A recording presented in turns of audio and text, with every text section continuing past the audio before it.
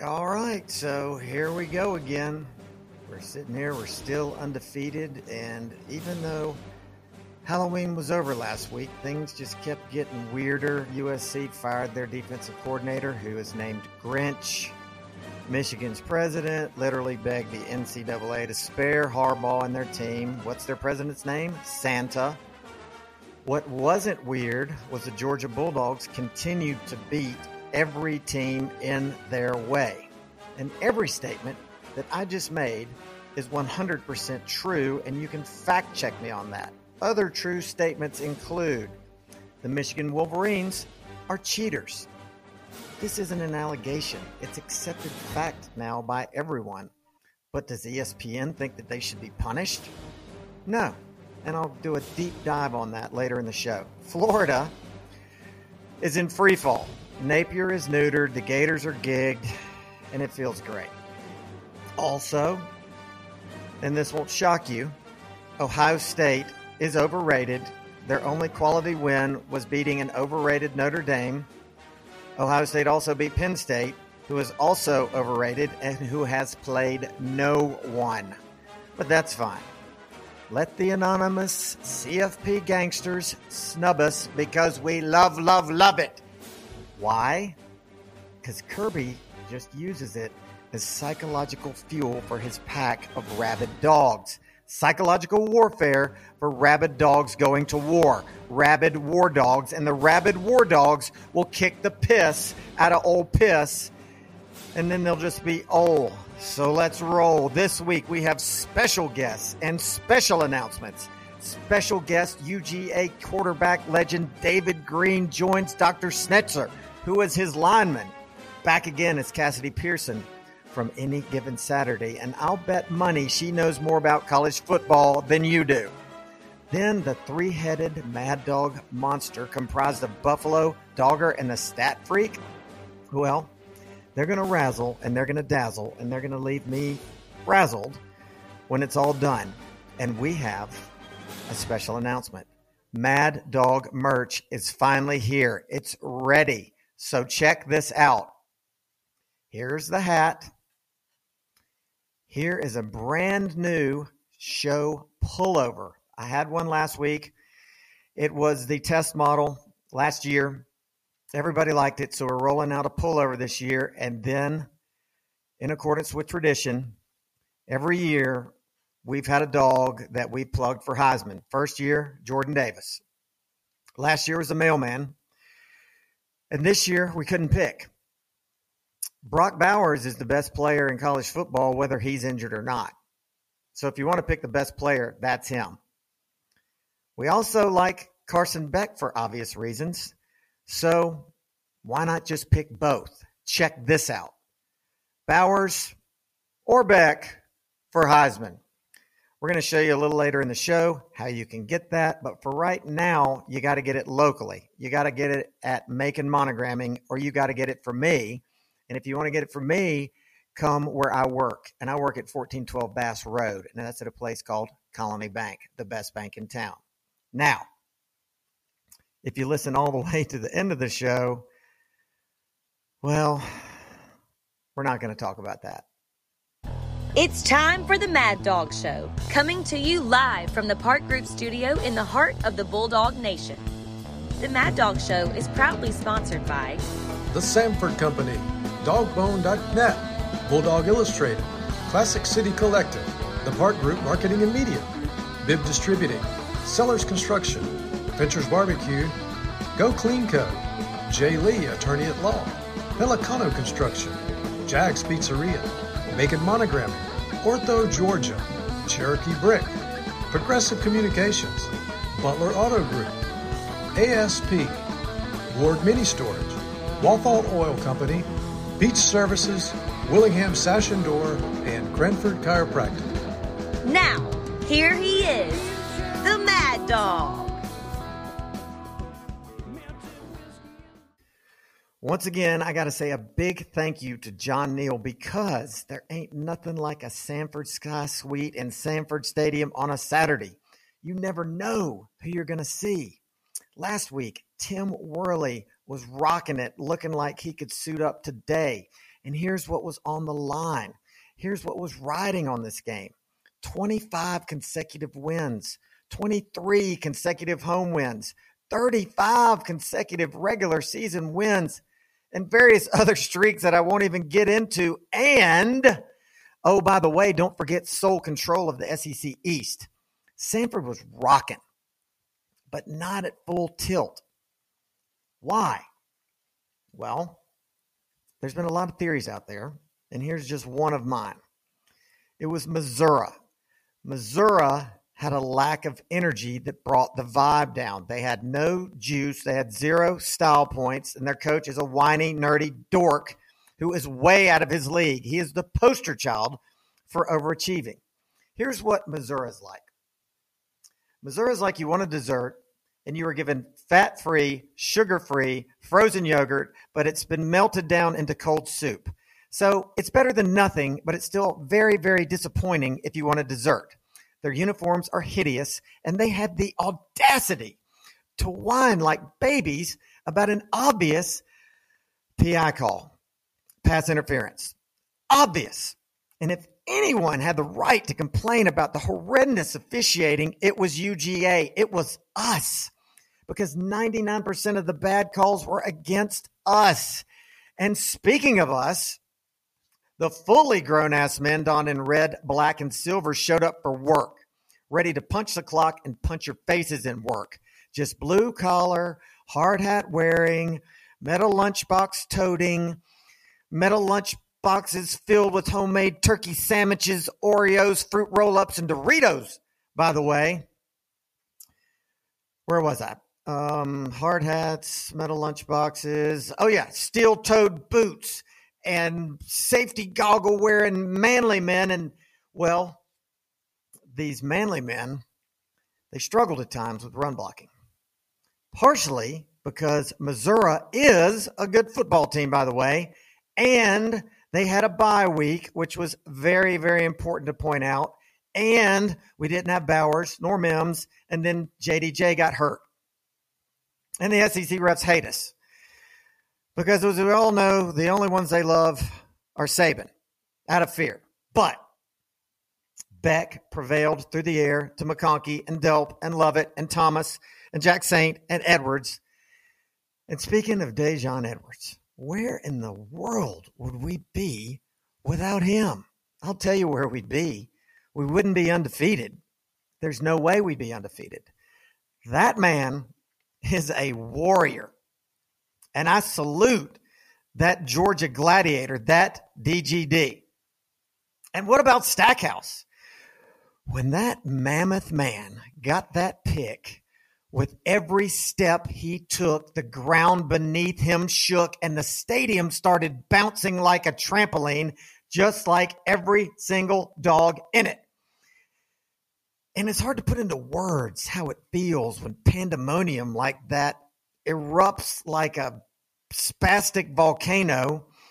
And if that scene at Sanford Stadium didn't get your blood pounding, and then nothing will. Because it was like it was all in super slow motion, much like Stackhouse himself. And weird noises that you've never made before in your life explode out of your mouth like you're possessed by strange spirits, and you're like grunting and yelping and twitching like you've got Tourette's, and you're screaming in foreign tongues in a language that doesn't even exist. And I can't imitate it, so I'm not even going to try because it didn't make sense then and it won't now. And nothing jacks up the masses like a big old monster of a man running with a football in his hands. It was poetry in motion. It was artistry in action.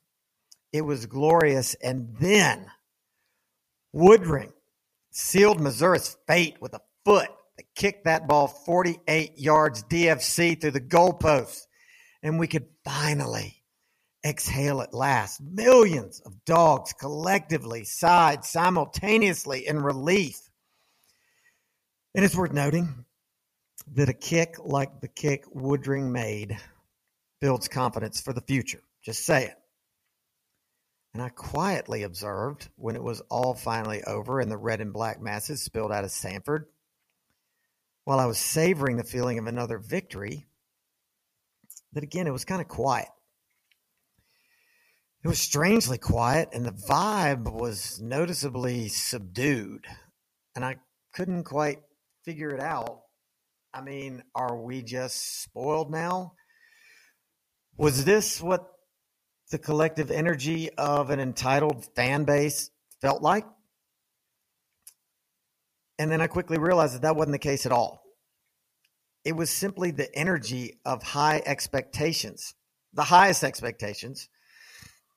And arguably, it was energy that was on the verge of exhaustion, because there were several times during that game when I thought, today's the day. This is the day. This is the day when we finally lose. It's been a hell of a run. I told myself, I went into self-preservation mode emotionally, spiritually, in every which way you could. Lots of self-talk about how things were going well with my family and my friends and my job. You know, I've got a good roof over my head, all that stuff. But then resiliency kicked in and massive gratitude. I mean, what a long, strange trip it's been. A wonderful trip, a magical journey, a mystical odyssey, and a quest not for the first nor the second, but the third Holy Grail. And the good news is we're in this race now without a finish line. And it's important to always remember that and never forget it. We're everybody's natty every week because we're the Georgia freaking Bulldogs. Missouri just lost their natty, just like Florida the week before. Not this week, haters. Not this week. Now, let's see what Dr. Schnetzer and David Green got to say. Dr. Schnetzer, also known as Dr. Feelgood, make us feel good this week. Well, you know, I think what everybody wants to know is Bauer's going to be back this week. You know, all signs are looking promising. They said he's out running on the field, running, you know, full speed. I hear good things coming. So, you know, there's a chance he's back. You know, this is week 4. You know, we kind of talked about the timeline on these high ankle sprains and, you know, getting the tightrope procedures, you know, 4 to 6 weeks. So, you know, I think it's really going to be how he feels. And it may be a game time decision. You know, get him out there running around that morning and see how he does and go from there. I mean, if we think we can win without him, why would we risk it?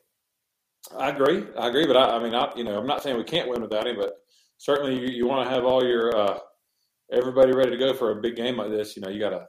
I mean, Ole Miss coming in, they played a good game last week. You know, Texas A&M is a good football team, and you know they got through that. But you know they're going to be coming in. You know, they've had this game circled on their calendar from as soon as that schedule came out. There, you know, we want Georgia. That's who they want, and right. So they're going to be ready for us. And I think if we can have somebody ready like Bowers that brings another presence, you know, to our offense, you know, get him out there. Now if he's hurt and he can't go full speed, and certainly you hold him out, but if he feels like he can get out there and contribute, you know, if anything, could even be kind of a decoy out there. Yeah, send him out there to run fly routes. All right, speaking of people who can bring a presence to our offense, who have also had a high ankle sprain and have also had the tightrope procedure, let's talk about Amarius Mims. Yeah, so Mims, I mean, I think we got to be getting time to see him get back out there. I mean, what has it been? I think, 7 weeks on his now? Yeah. So, you know, we're at the end of what we normally would expect. So, you know, maybe it's just been out of, you know, abundance of precaution. We've been holding him out until now. And, you know, the offensive line has played well. You know, he's been out, but they've still played well in his absence. Yeah. So, but I think I fully expect to see him back on the field any day now. All right. Then the next injury, which I guess thankfully is not a high ankle sprain, but it's still bad nonetheless, is Jamon Dumas Johnson, JDJ, or Pop, as he is known. Broken forearm. Kirby has said he's looking at, quote, innovative ways to get back out on the field. What in the world could that mean?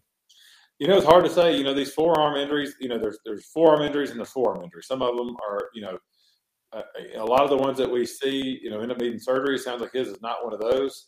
So you know, there's two bones in the forearm. Could be either of those, or certainly is not both of them, or he would have required surgery. So, exactly what it is hard to say. They've been kind of hush about exactly what the injury is. Is it just something they can put in a cast? The problem is there's so much rotation in a forearm. You typically want to minimize that rotation to allow these things to heal. And so then you have to go above the elbow. So can he do much with an elbow, inability to move his elbow and turn his forearm? How much can he really give out there? Certainly he wants, he's the heart and soul of that defense. He means a lot to those guys, and they want him out there. So, it's almost like a Nolan Smith situation from last year. Let's play worst case scenario. He can't cast it. And so what are we looking? Are we looking like he's done for the regular season? Yeah, you're probably looking at, another, 6 weeks or so for bone to heal there. And, again, not knowing exactly where the injury is in that forearm, it's hard to give you a good answer. But, typically we say around 6 weeks for a fracture to heal.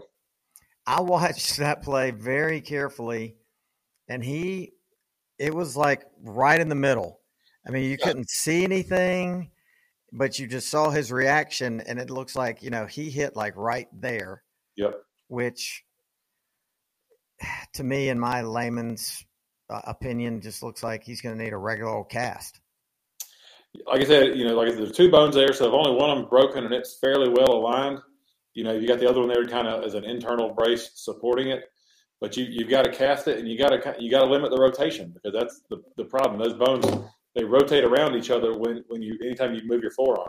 So if you're relying on some stability, you've got to limit that rotation. And unfortunately, that would require cast above the elbow, which would significantly limit his ability to participate and do things.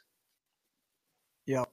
Well, I think we just got to basically look at it like he's not playing this week. I would assume Mims is probable. Let's say JDJ out. Mims probable. Yeah. Bowers questionable. That pretty fair? I would agree. Yep. Yeah. Okay, so we have a special guest that we don't know if he is there or not. I don't see video. Do you know if he's there? I don't think he is. Here with me? Because it's not quite 5:15. Yeah. Are you there? He is not there. Wait. It's David Green. What's up? Fellas, what is happening, man? Greeny, what's going on, buddy? Man, just thrilled to have you. Mad Dawg, you would think I was the lineman and Snetzer was the quarterback, as thin as he is these days. Yeah. He is. You'd never know he was a lineman. So it looks like you're just like last year, you're coming to us from a ballpark. What's going on tonight?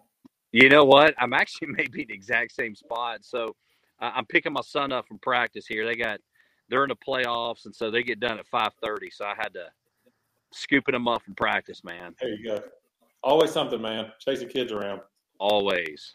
How many do you have? How many kids 4. you have? So there's never a dull moment, buddy. Wow. Yeah. We're both sitting on 4 kids, so it's we're chasing them around. Y'all coming to Athens on Saturday? I'm an underachiever with 3. What's that? I said, y'all coming to Athens on Saturday? You know it. Oh yeah, I'll be there. I'm bringing my 2 older kids. I will be there, buddy. We came last week, and that was a great football game last week. Mm-hmm. And I think it's going to be another good one this weekend. Yep. Well, I tell you what a lot of people would like to know is your insight on your experience with Mike Bobo.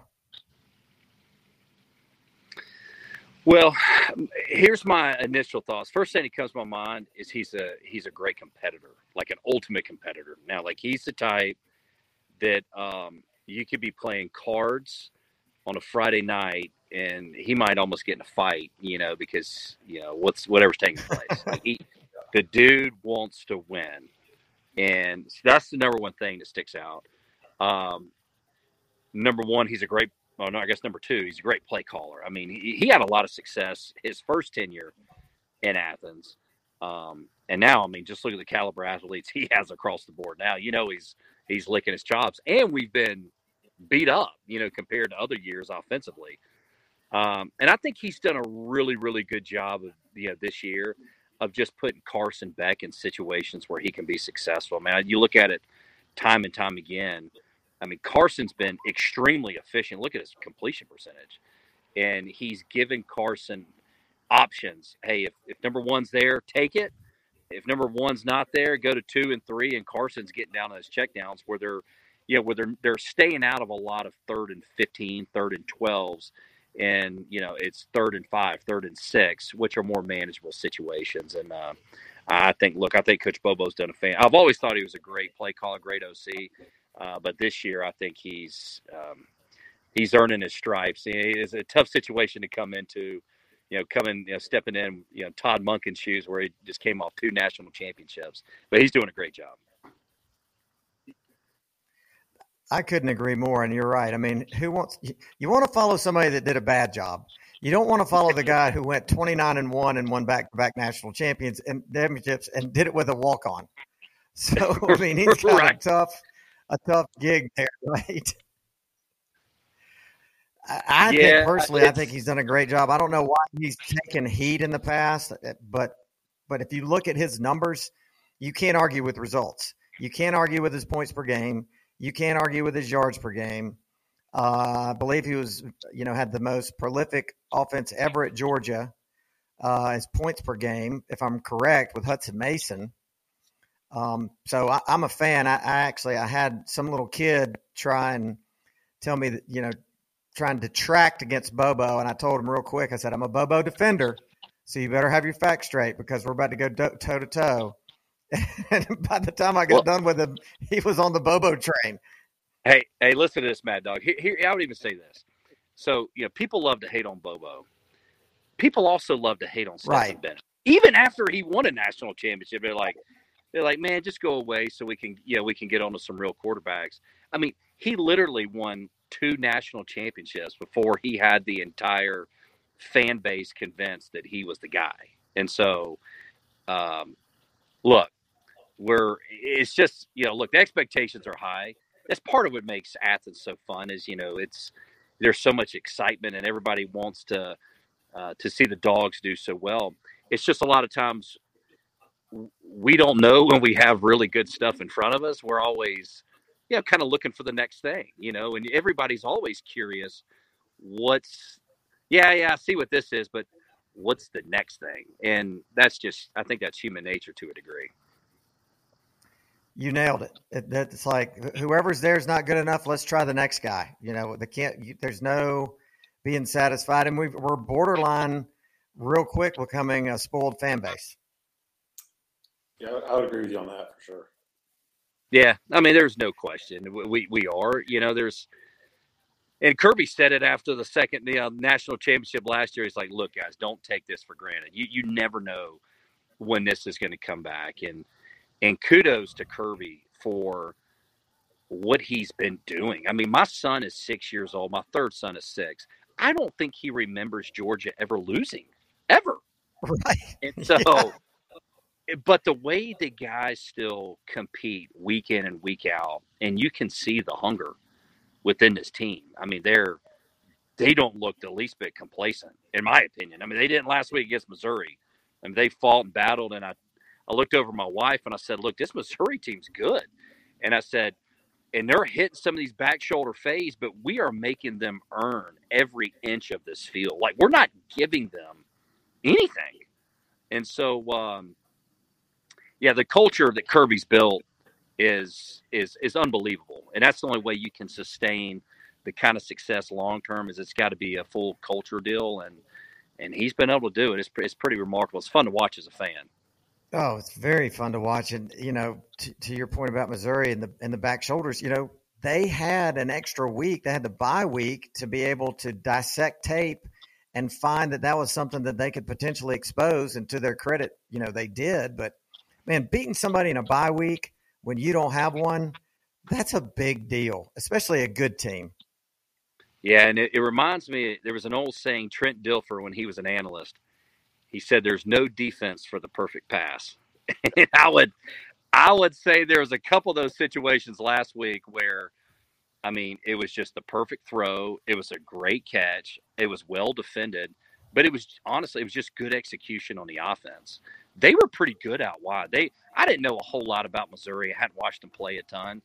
I was really impressed with their receivers, and I was really impressed with their corners. I mean, Carson Beck threw some great balls.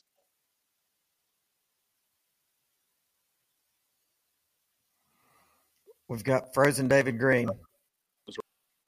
And I'm blown away with how good they were on the perimeter. Yeah, I was too. Now, taking you back, were you blown away by the blocking of Ryan Snetzer back in the day? I don't know if he heard me. I'm not Mad Dawg. I lost you for a minute. What you got, buddy? I said, were you blown away by the blocking of Ryan Snetzer back in the day? Hey, your timing was spot on for the connection to go out, right? Yeah, exactly. Hey, I will tell you this, and for everybody down there in Macon, Snetzer is one of the toughest dudes you'll ever meet in your life. Now, let me tell you, like, going to football practice every day is not the most fun thing in the world, right? Because it's tough and it's hard. Snetzer would go to war every day. Like, if there was a fight out there, Snetzer was somewhere in the middle of it. Now, he's the nicest guy in the world. And the whole deal, but you get on the field, and when it's time to show up and strap, you can count on Snetzer. I can promise you that. I love it. That's exactly what I expected to hear. That was poor timing on a connection failure, though, wasn't it? It sounded like you just went completely silent on the question. Snetzer was about to start sweating like, man, my boy Greeny, no love. No. All right. I read something very random about you that I thought was really cool, that you went to a fantasy baseball camp where, did I read this right, about where you tried to be the next knuckleball pitcher? Did I read that right? So that is right. That was a very random situation. So in 2012, maybe, yeah, I'm sitting at the office, Mad Dawg. I get a call on my insurance line, and it says the MLB Network, and I'm like, what do these people want from me? Last time I played baseball was high school. I pick it up, and they said, hey, Major League Baseball Network, we're wanting to do this reality TV show, which I'm like, oh, that sounds real fun. They're like, we're trying to see if we can teach former college quarterbacks how to throw a knuckleball. And we're going to fly y'all down to Vero Beach. And so I said, well, who's doing it? First of all, like, I'm curious. And the first name they threw out was Doug Flutie. And I'm like, whoa, y'all got Flutie Flakes in this deal. Like, I'm interested. Right. And they had, y'all remember Josh Booty and John David Booty from LSU? And, oh, yeah. And then they had Ryan Perrilloux from, who was LSU quarterback as well. Very random cast of characters here, right? And flew us down to Vero Beach. I was just doing it for fun more than anything. I was already married, had kids. There was no way I was going to go. Like, if I won, I was not going to minor league baseball. Like, I got a family to feed. I don't need to be on a bus with a bunch of 20-year-olds, right, making $15 a day. Yeah, it wouldn't work. But I end up making it to the finals, right? And I'm out there, and it just hit me because I was just doing this for fun. And I get there on the finals, and I'm on the mound in a uniform. And Charlie Huff, if y'all remember the knuckleball pitcher, he was like my personal coach. And he's in a dugout going, come on, Granny, let's get this guy out. And I'm pitching to like a college, I don't know, some kind of college team. And it hits me, and I'm like, what am I doing? Like, I'm under the lights, Vero Beach, pitching. I'm selling insurance for a living. I'm married with kids. And I'm out here pitching. I got Charlie Huff as my coach. And I'm trying to strike out some, college team to win this challenge. Anyway, made it to the finals, and luckily did not make it all the way and win the whole thing. It would have been a mess. But Josh Booty won it, and actually went and did the Diamondbacks training camp. So you had to be throwing some decent knucklers at that point to get that far, right? Well, I could say this. I could make the ball not spin, but to say it was a great knuckleball, it would be a stretch. It wasn't doing too much dancing? No, it just wasn't spinning. I mean, right. I wanted to wear a mouthpiece at the mound, so that'll probably let you know how it was not moving. Yeah. A mouthpiece on the mound. That's right. All right, another thing I read was that Carson Beck, first 8 games, has thrown for 250 yards a game. Only quarterback in SEC history to do that. Only one guy had done 7, and that was Kellen Mond, and nobody else had done it for more than 3. He's a former pitcher. One thing that it seems like he's struggled with is the long ball. And I just kind of thought, well, as a pitcher, he's never, ever trying to throw a ball and put air under it because, he's great at throwing darts. Do you think that that could possibly be a reason why, or is it that just hard in general?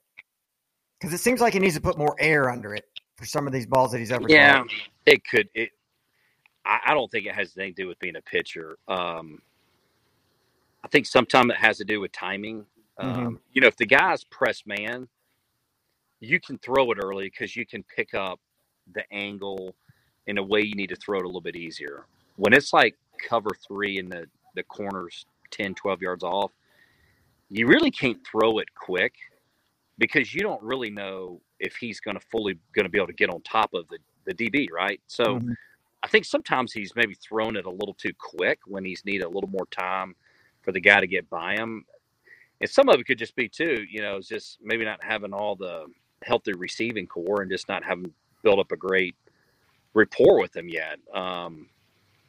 So I don't know. I think he'll be fine. It's like anything. We probably overanalyze it a little bit. Right. But his arm is freakishly gifted.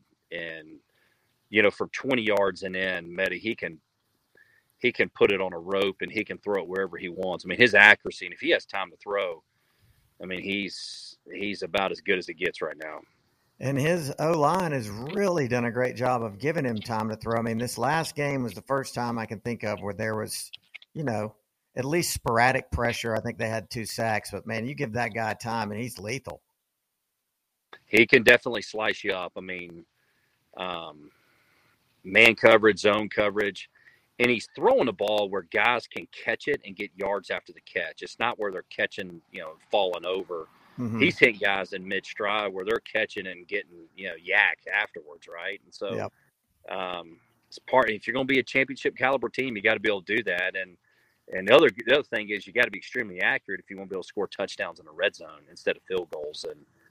And he's done a good job of being able to, when we get in the red zone, being able to, to get a touchdown versus, just getting field goals. And just like last week, he recognized cover 0. I don't know if it was his check or if it was Bobo's, but he recognized 0 and he checks that little quick screen, and it's just boom, boom. Try not to make the game harder than it is. It seems to be he does a really good job seeing the field and getting a feel for what's coming.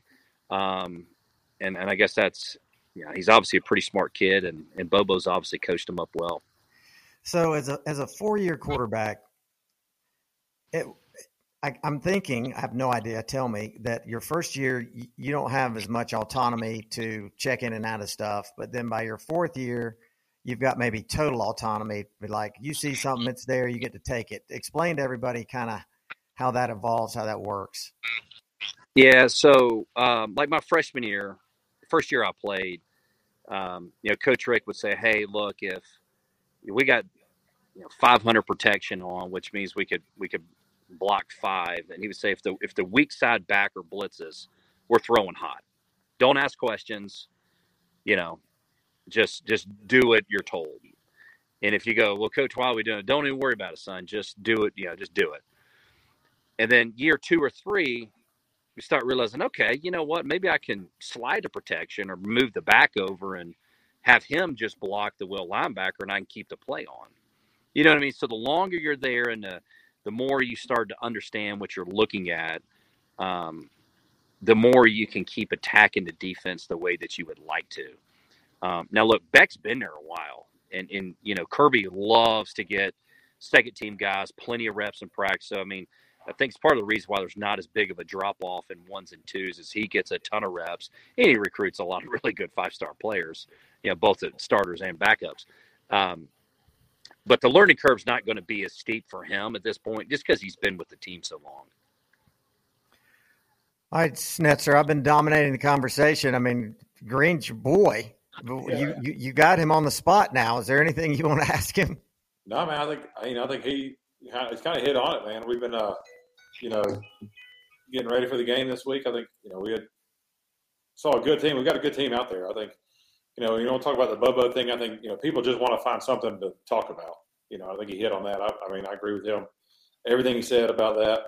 I remember in practice with Bobo, he wanted to win every single drill. It didn't matter what it was. He wanted the quarterbacks of the offense to win in that drill every day, and that's what he wants to do.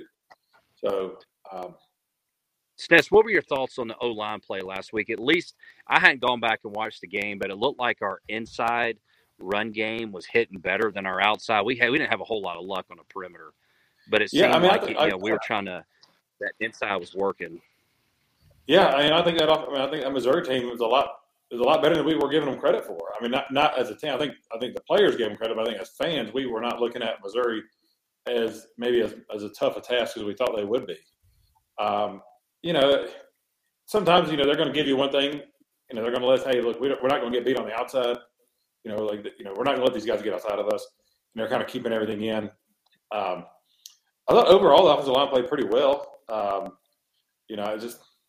think it wasn't our best game up front, but wasn't nothing to worry about. I feel like I felt it seemed like to me Kendall Milton did a really good job of hitting the holes and finding the creases. They were getting there. And look, these are just comments based off of watching it live. I hadn't watched any film on it. It felt like Edwards. I love the way he runs. He runs extremely hard, and when the hole's there, he hits it. To me, it felt like he missed some holes a little bit, where I felt like Kendall seemed to find the creases. Yeah. That's one thing there's one thing about hitting the holes hard, but they also got to be a little patient sometimes, to let everything kind of open up in front of them. But yeah, I think Milton ran. He runs hard, and he got after it. I thought, overall, I thought our running game did pretty well. But I like to see more out of it. I think we all would. I haven't watched the film on it. I just watching it live is one thing.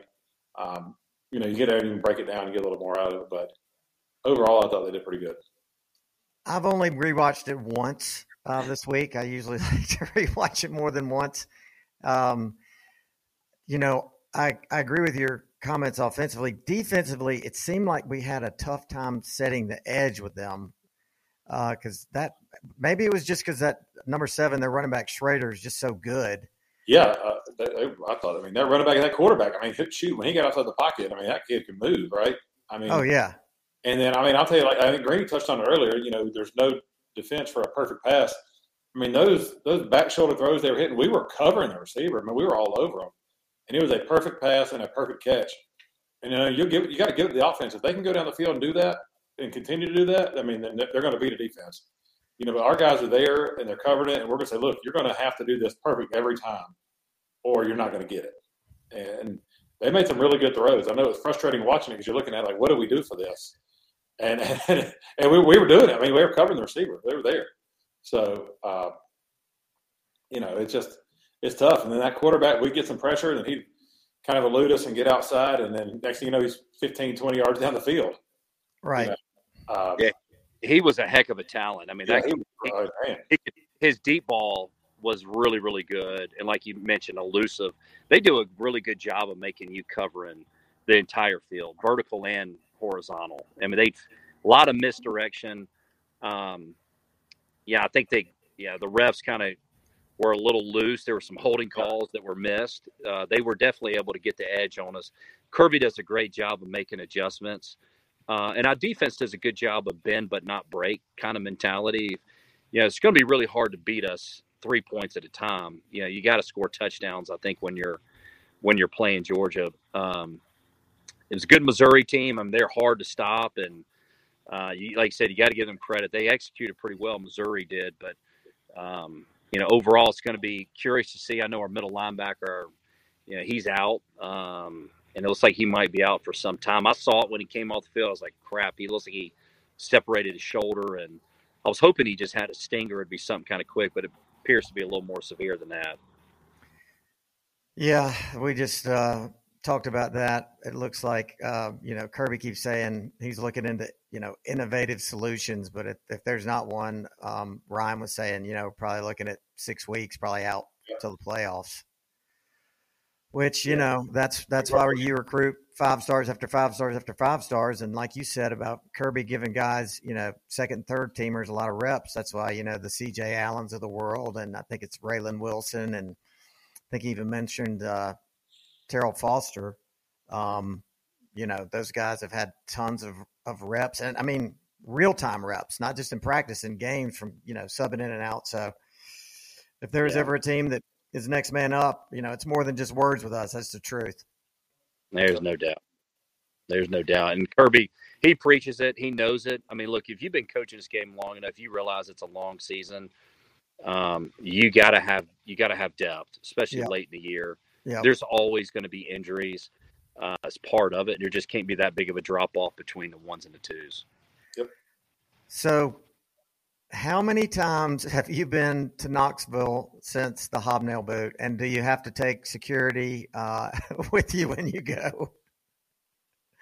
You know, I think I've been either 2 or 3 times since I was done playing. And no, you know, I don't necessarily look like an athlete, you know, so I kind of blend well. You're 6'3", 6'4"? 6'3", 6'4", you know, 235. But everybody's like, hey, that's just some dad with his kids. They don't think. And I actually appreciate that. I prefer blending in.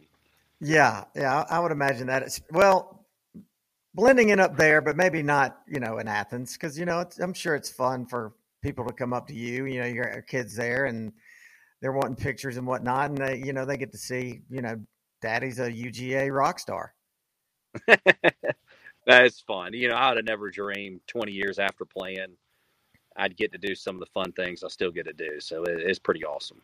Speaking of that, there's a rumor on the street that you're going to be the game day guest picker this week with ESPN. Now, can you confirm or deny those reports? I can deny it because unless they called me. Hey, you were the winningest quarterback in college football history at the time. If we had had 15-game seasons back then, you probably would have won 60. I mean, you got some serious accolades. Yeah, but, you know, it's got to be some kind of celebrity type deal. And I'm kind of like a dinosaur. Like, I don't even social media stuff. So they're looking for somebody who's kind of more Hollywood. I don't fit that mold. You would be the fan favorite. How about that? Well, hey, I appreciate that. Maybe we should have you pick a couple of games right now. Okay. I'm trying to remember who's playing. Michigan. I know Missouri. You got Tennessee, Missouri.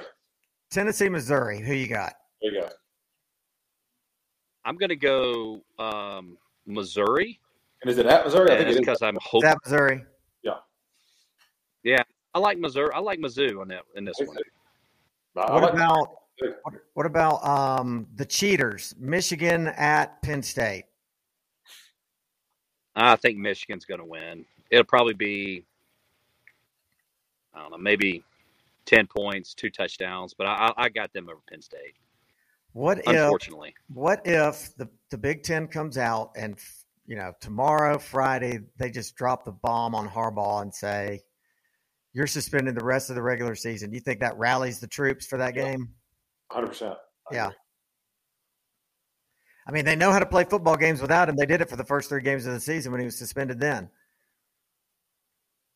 Yeah, I don't know. I mean, it is a huge distraction there right now. You know, I don't think Big Ten will do it. You know, as good as the team is right now, there's probably so much pressure on him not to go forward with, you know, they kind of act like they got to threaten him. But I don't think they're going to do anything as good as the team is right now. You don't think they'll suspend him? No, I really don't. Not unless I don't know. I'll be honest with you, I have no idea. I know there's more evidence, but there's something that we don't know about that they have. I mean, yeah, there's so much politics, and I think if Michigan's, if this is their chance to really do it this year, I think they're going to find a way to not do it. Personally, I think that they would find a way to suspend Harbaugh but not hurt the players. Or maybe they just fine the program $1 million or something like that, you know, which is, you know, pocket change those guys. Yeah, exactly. Yeah. Okay. Who's Ohio State got this week, guys? I don't even know. Nobody, I'm sure. Hold on, I'll tell you. I'm about to pull it up now. Let's get the schedule. Let's see. I hope they get murdered this week. I don't think they have anybody that's going to do that to them. Yeah. They play a they two-game got a tough Penn State team, and they Penn State gave them a little bit of a battle. I don't think they really have much else until they pull up with Michigan, really. Well, I'll tell you the one thing about Ohio State, and the one thing I underestimated last year was how good C.J. Stroud is. And he earned best last year. They should have beat us last year. I think we all know that. But the way he's performed in the NFL this year, I mean, he's been the best rookie out there, it seems like. I don't think they're close to being – I hadn't watched them play much, but I can't imagine them being remotely close to the same team without C.J. Stroud. No, the quarterback play has dropped off tremendously. And to your point about Ohio State beating us, I mean, to me, a huge part of that was they hadn't unleashed him as a runner that entire season. And so we weren't used to seeing that. And then, I mean, he was just gashing us. Yeah, no, absolutely. And he was a problem. Ohio State plays Michigan State. So, again, they play nobody. At night. Yeah. That Michigan State team they've had a tough year. They've had their scandals of their own. Yes, they got their own problems. Yeah. Yeah. So you're taking wife, you're taking kids, you're taking the green six-pack to this game? We lost him again. Oh, we lost him again. He didn't want to comment on that. It's too controversial. Well, maybe he'll pop up. Yeah. So I can tell you, I got my 10-year-old and my 8-year-old are going with me. So we're fired up. My wife's going to stay home with the 6 and 3-year-old. You know, the 7 o'clock game we were going to bring everybody, but the 7 o'clock game, those two can't handle it. So, well, my son, who's a junior there, he will be there. Whether I see him or not remains to be seen. His oldest sister will be there. Whether I see her or not remains to be seen. but I'm going to be there. I think the real question is what kind of weather we're going to get on Saturday. I think it's kind of gone back and forth. It has. Early in the week, I was looking rain and cold. Now I'm just seeing cold, maybe not so much rain. I think that the conditions in that game, could make a big difference in what we see. I mean, does rain favor us or does it favor them? Do you have any thoughts on that? We're just neutral. Or we say, hey, look, both teams are playing in it, but who does that, I'm looking at what it's going to feel like. I mean, by 50 is what I thought I saw at night. Kickoff, it's going to feel like 54, which, as you know, up there in the dark, is cold. Oh, but that's great. I mean, as a player, 50s is awesome. I mean, you're going to run around and get warm. You're not going to feel cold at all. I love playing in 50s, 40s. I mean, to me, that's like the best temperature. As an offensive lineman, you get after each other. You're not hot. You're not cold. You're perfect. Yeah. You get much more than that. It does get chilly, but I think are we going to have a slippery ball? Is there going to be any moisture in the air? That can certainly. I think then it comes down to ball protection, right? You got to work with the quarterback center exchange. You're looking at David Green is back. David Green is back. Guys, I'm so sorry. My phone. Hey, my phone conked out on me when we were there. I was like, leave it to me. There you go. So, hey, you were asking me if the six-pack green was coming, and we're all coming on Saturday. So we'll have the whole we'll have the expedition packed out. We'll be ready to rock and roll, man. You're going to take it back to – you don't live in Snellville anymore, do you? You go back to Atlanta? I keep asking these hard-hitting questions. So you go silent on me. He's silent out on you. Yeah, I lost for – He's still in Gwinnett County. I think he's in Grayson. Okay. We see him. He's like Harry Carey was when he had the technical difficulties. He's frozen. Yeah. We'll give him a couple seconds, and I think we're all going to have to run. Yeah. Who you got going with you, Dave, Mad Dawg? What's that? Who's going with you? Are your son and your daughter going to be up there? Your wife going with you, or are you going? a solo guys trip? She went last week. It exhausted her. She's a game time decision. I put her at questionable. All right. Daughter probable. Son's already up there, but they do tickets weird now where you don't get as a student the whole package. Yeah. And he got a bad package. I think last week was his first good game. Right. David Green, are you back? Yeah, he's got to get the Ole Miss tickets now. Like he's got to figure out a way to hustle that one way or the other. Yeah, he's going to get Dad to help him out on that one. Yeah, exactly. He's going to hustle me out of some money to pony up for it. Yeah. If your dad's Mad Dawg, he'll figure it out. That's right. Hopefully he's already got them. This is the best reception we've gotten with you, like the entire time we've been talking to you. I don't know what you're doing, whether you've moved the car or what, but like now you're perfect. Who knows? It's cell phones. I don't know. So now I got to ask a business question. In the insurance world, are you the face man? Are you the closer? Or are you both? So I've kind of developed my craft in a little bit where I'm the setup man. Yeah. And then I'm the closer. You got to do it all, man. You can't rely on too many folks. You got to set it up, you got to find it, and then you got to bring it home. Well, now wait a minute. There, you kick the door open. You're setting it up. You kick the door up and get the meeting. Then you got the closing at the end. There's a lot of heavy lifting there in the middle. You got Matt. You bring Matt in to help any? Well, look, now we have a team. Now we have plenty of teams that help us with all kinds of stuff.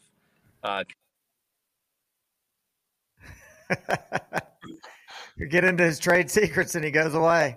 He's got an NDA. Yeah, 6 mouths to feed. It's enough to figure it out.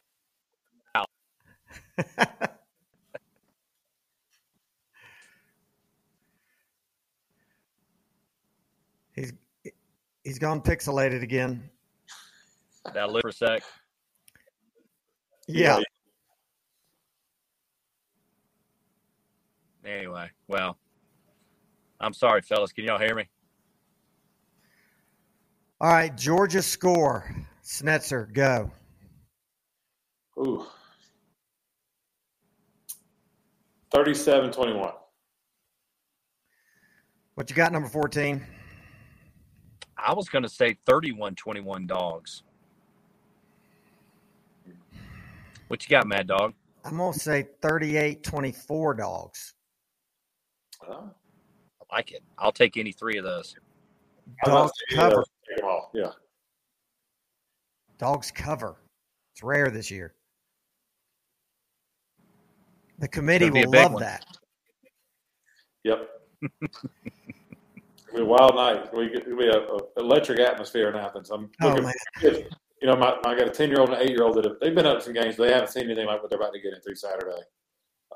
It's going to be a different level. Oh, it's going to be awesome. Mm-hmm. It's going to be awesome. It's going to be some great tailgating for sure. With it being a night game too, it's going to be dark from kickoff, pre-kickoff. Yeah. It's going to be awesome. Hopefully, Dogs find a way to play their best, and we take care of business. Yeah, I think they will. I think the crowd will be elite. I didn't feel like the crowd was elite last week, but I think this week they will be.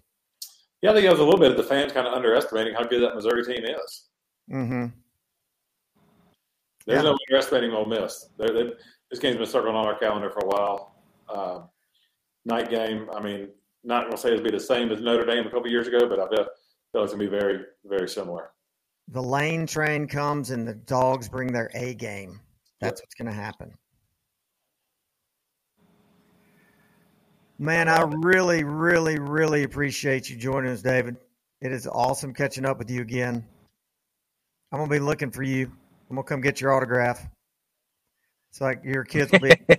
Hey, fellas, it's always good catching up. I apologize about some of the technical difficulties, but I always enjoy getting to come on and talk with you guys. Hopefully we'll see you on Saturday. Yeah, I'll be looking for you. Technical difficulties come with this gig, so we take it all in stride. And thanks to you, Dr. Feelgood. Yeah, man. We want a short report. We want a short report next week. That's right. All right, guys. Take it easy. Go Dogs. And once again, we welcome back Cassidy Pearson from Any Given Saturday. What's up, Cassidy? What's up? How was the game? The game was good. We won. The crowd was a little subdued. That's what I heard. And it kind of seemed like that on TV, too. It didn't seem as loud as usual. It wasn't. The decibel meter was not climbing like it normally did. I mean, I think we had got them in a couple of false starts. And then after the game, and when you were leaving, the crowd was just kind of strangely quiet. It was kind of odd. I don't know whether people just thought we'd come in there and blow them out, because I certainly didn't think that. But maybe they're saving it up for this week. I sure hope so. Yeah, I was thinking, since Missouri scored right off the bat, well, we had the ball first, which doesn't help, because whenever, if they have the ball first and we sack them or tackle for loss, then the crowd's going to be really loud and really excited. Right. Since we have the ball first, you got to be quiet at the beginning of the game. Then they got the ball and they immediately scored. So I feel like there wasn't much time there to get the crowd really hyped up. And then from there, it's just kind of, inevitably quieter. Yeah, it's just, it's Missouri. It's hard to get fired up in Missouri because they're Missouri. Yeah, and I know everyone, obviously Ole Miss now is in the top 10, but even if they weren't, everyone's so excited for Ole Miss since we don't play them as often. So and I'm so glad it's at night. I didn't know that about SEC on CBS not being able to pick us because they had picked us too many times. So I didn't either. So I'm really glad we got to land that ESPN spot. So does that mean we're done with Gary Danielson forever since we switched to ESPN next year? Is that what that means? I guess. We could maybe have him for Tennessee next week. We have him for Tennessee. And so since the Tennessee game was already decided, they couldn't put us on SEC on CBS. So they had to pick somebody else. Are you going to the Ole Miss game? I'm not. Oh, is this steeplechase? No, my cousins and I have our family deer hunt weekend this weekend, and I never miss it, and I hate to miss it. But my brother's going to be in Athens, so going to be living through him and hearing all about it through him. Well, family events are excused absences, so that's okay. I'm going to allow it. All right. I know. I was torn. I really want to go. All right, let's talk about the committee and their lack of any discernible strategy as to how they pick and where they put them. I'd like to kick off by saying the whole interview with Boo Corrigan, who's the chairman, seems completely staged. It seems like he knows exactly what they're going to ask him. It seems like ESPN's just in bed with the College Football Playoff Committee. They defend their every move. If anybody on their panel, like Greg McElroy, was trying to make some good, valid points, he kept getting cut off. So it's just like, okay, this just feels like a farce, and we got to deal with you one more year, except we really don't, because we're still going to have the committee picking the 12 next year. So it's like, are we ever going to escape this subjective system and be the only sport in the world that has to deal with a subjective system? Yeah, it's so subjective. I feel like in the meetings, they literally have to be talking about what people are going to say and be like, what are we going to say when they say this? Yeah. And there's obviously an agenda. I mean, they never can have Georgia at 1. And despite how many times we have proven to beat Michigan and Ohio State in the playoffs, they still have Ohio State ahead of us. And also just this advocating for Michigan, like, oh, you can't punish Michigan, and you definitely can't punish those players. Well, what about all the players that have been cheated against for the last 2 years who have already been punished? I mean, sometimes there's just collateral damage when you've got bad leadership, and just to say, well, you can't punish these guys. If they were a part of a cheating team, whether they knew it or not, I'm sorry that you didn't know it, but you were still unwittingly cheating with an unfair advantage. You have to be punished in some way. And that happened this year. The past years are over. They can't be punished. Maybe they'll vacate the wins or some, meaningless penalty like that. But this year, something's got to be done. That's on the one hand. On the other hand, I want to play them and I want to kill them because now they're not cheating, and I'm hoping that they're going to be exposed, even though there's really nobody on their schedule to expose them other than, I hope, Penn State, but probably not, and maybe Ohio State, and then beyond that, the playoffs. Yeah, I totally agree. I don't understand the argument for not punishing this team because they were in the playoffs the past 2 years. So all of the kids, unless you're a first year, all the kids have, had the chance to go all the way. They were cheating. They still didn't make it in the national championship. And then if you are a first year, then you have next year and beyond.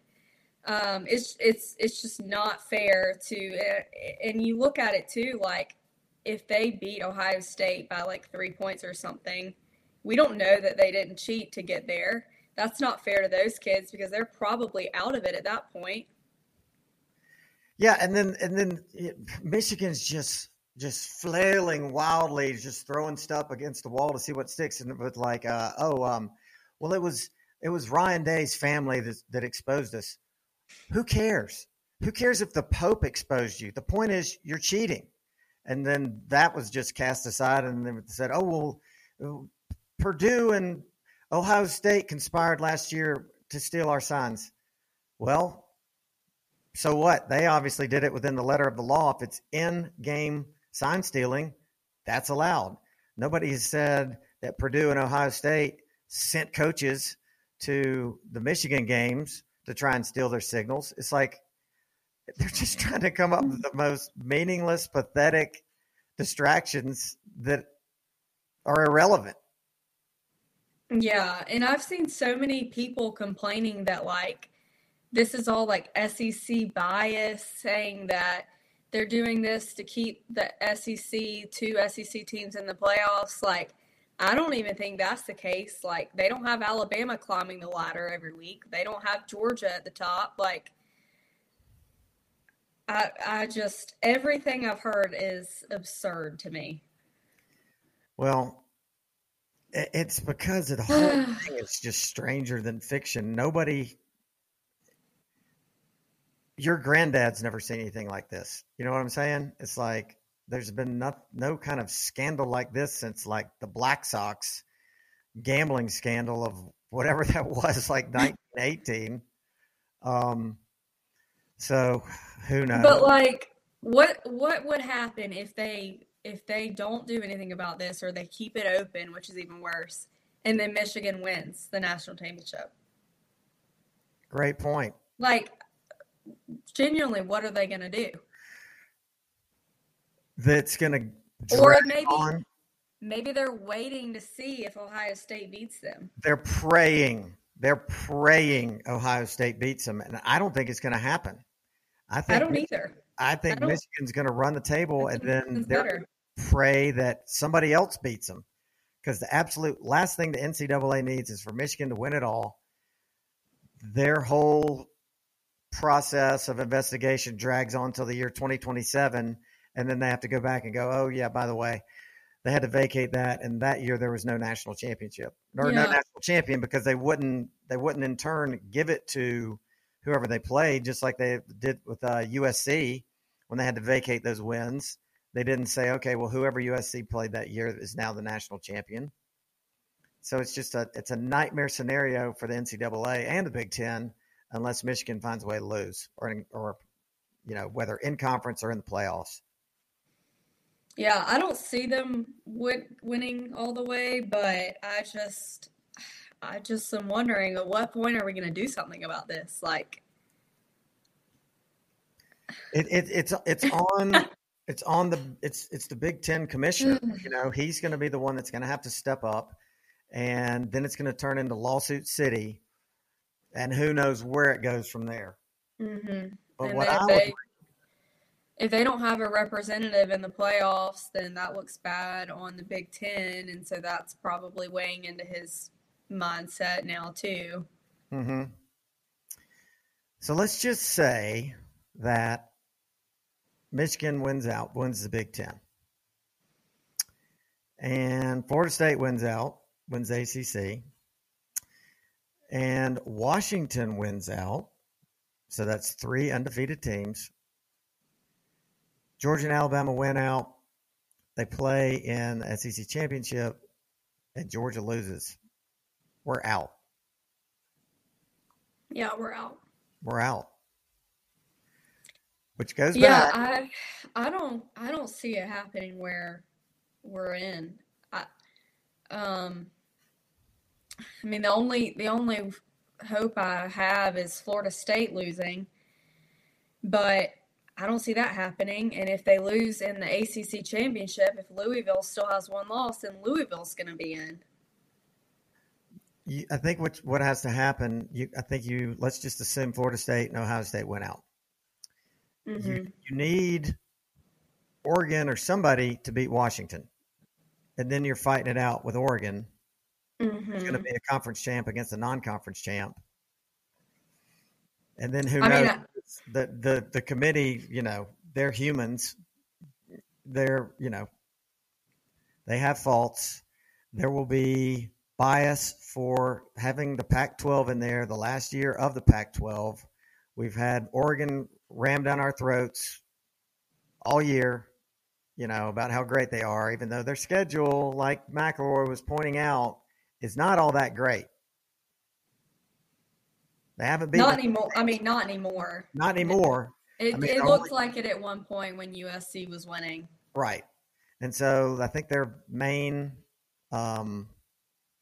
quality win at this point is Utah, who's lost, at least 2, maybe 3 games? I'm not sure. Who does Oregon play this week? They play USC. So we need to be pulling for USC. We need to be pulling for them to find a Grinchless defense, their first Grinch-free defense. I just don't see it happening. I don't see it either. Like it literally at all. Oregon killed California this past weekend, and then USC beat California by 1 point. That game is at 10:30 at night. It might be the most important game we watch all year. I'm excited to watch that one. There's a lot of good games this week. It's slam packed. Yeah. So you kick it off with Michigan, Penn State. Mm-hmm. I mean, am I crazy to think that Kentucky could possibly upset Alabama? Is that crazy? I don't think it's crazy, but I don't see it happening. I think Kentucky's kind of stuck like they get every year. Once they lose to Georgia, they're just kind of down. And Alabama's on a huge up climb right now. Jalen Milroe definitely had his best game against LSU. And, I mean, maybe the fact that they're coming off a huge high would kind of lead them into Kroger Field and they would kind of tumble. But I don't see that being on upset alert. I'm just thinking, if they could get Davis rumbling, control the clock, Milroe has a pick or 2, Kentucky's quarterback has the game of the year, stranger things have happened. I mean, they'll have to play perfect. You're definitely right. There's a shot, but I think they'd have to play really, really well. So you got that at noon. That's about all you care about, unless you care about South Carolina and Vandy. 3:30. There's not. I mean, you got Utah and Washington. So Washington. That's, in my opinion, the most interesting game of the week because I definitely think that Utah can win that. And we want them to. Yeah, definitely. So Washington didn't have any defense against USC this week, So in that case, we want Washington to lose, and then we want Washington to beat Oregon later. Well, if Oregon's still undefeated, I guess. What's crazy is we're still having to play the what-if game. We're undefeated, and we're talking about we only lose 1 game in our conference championship, and we got to play what-if.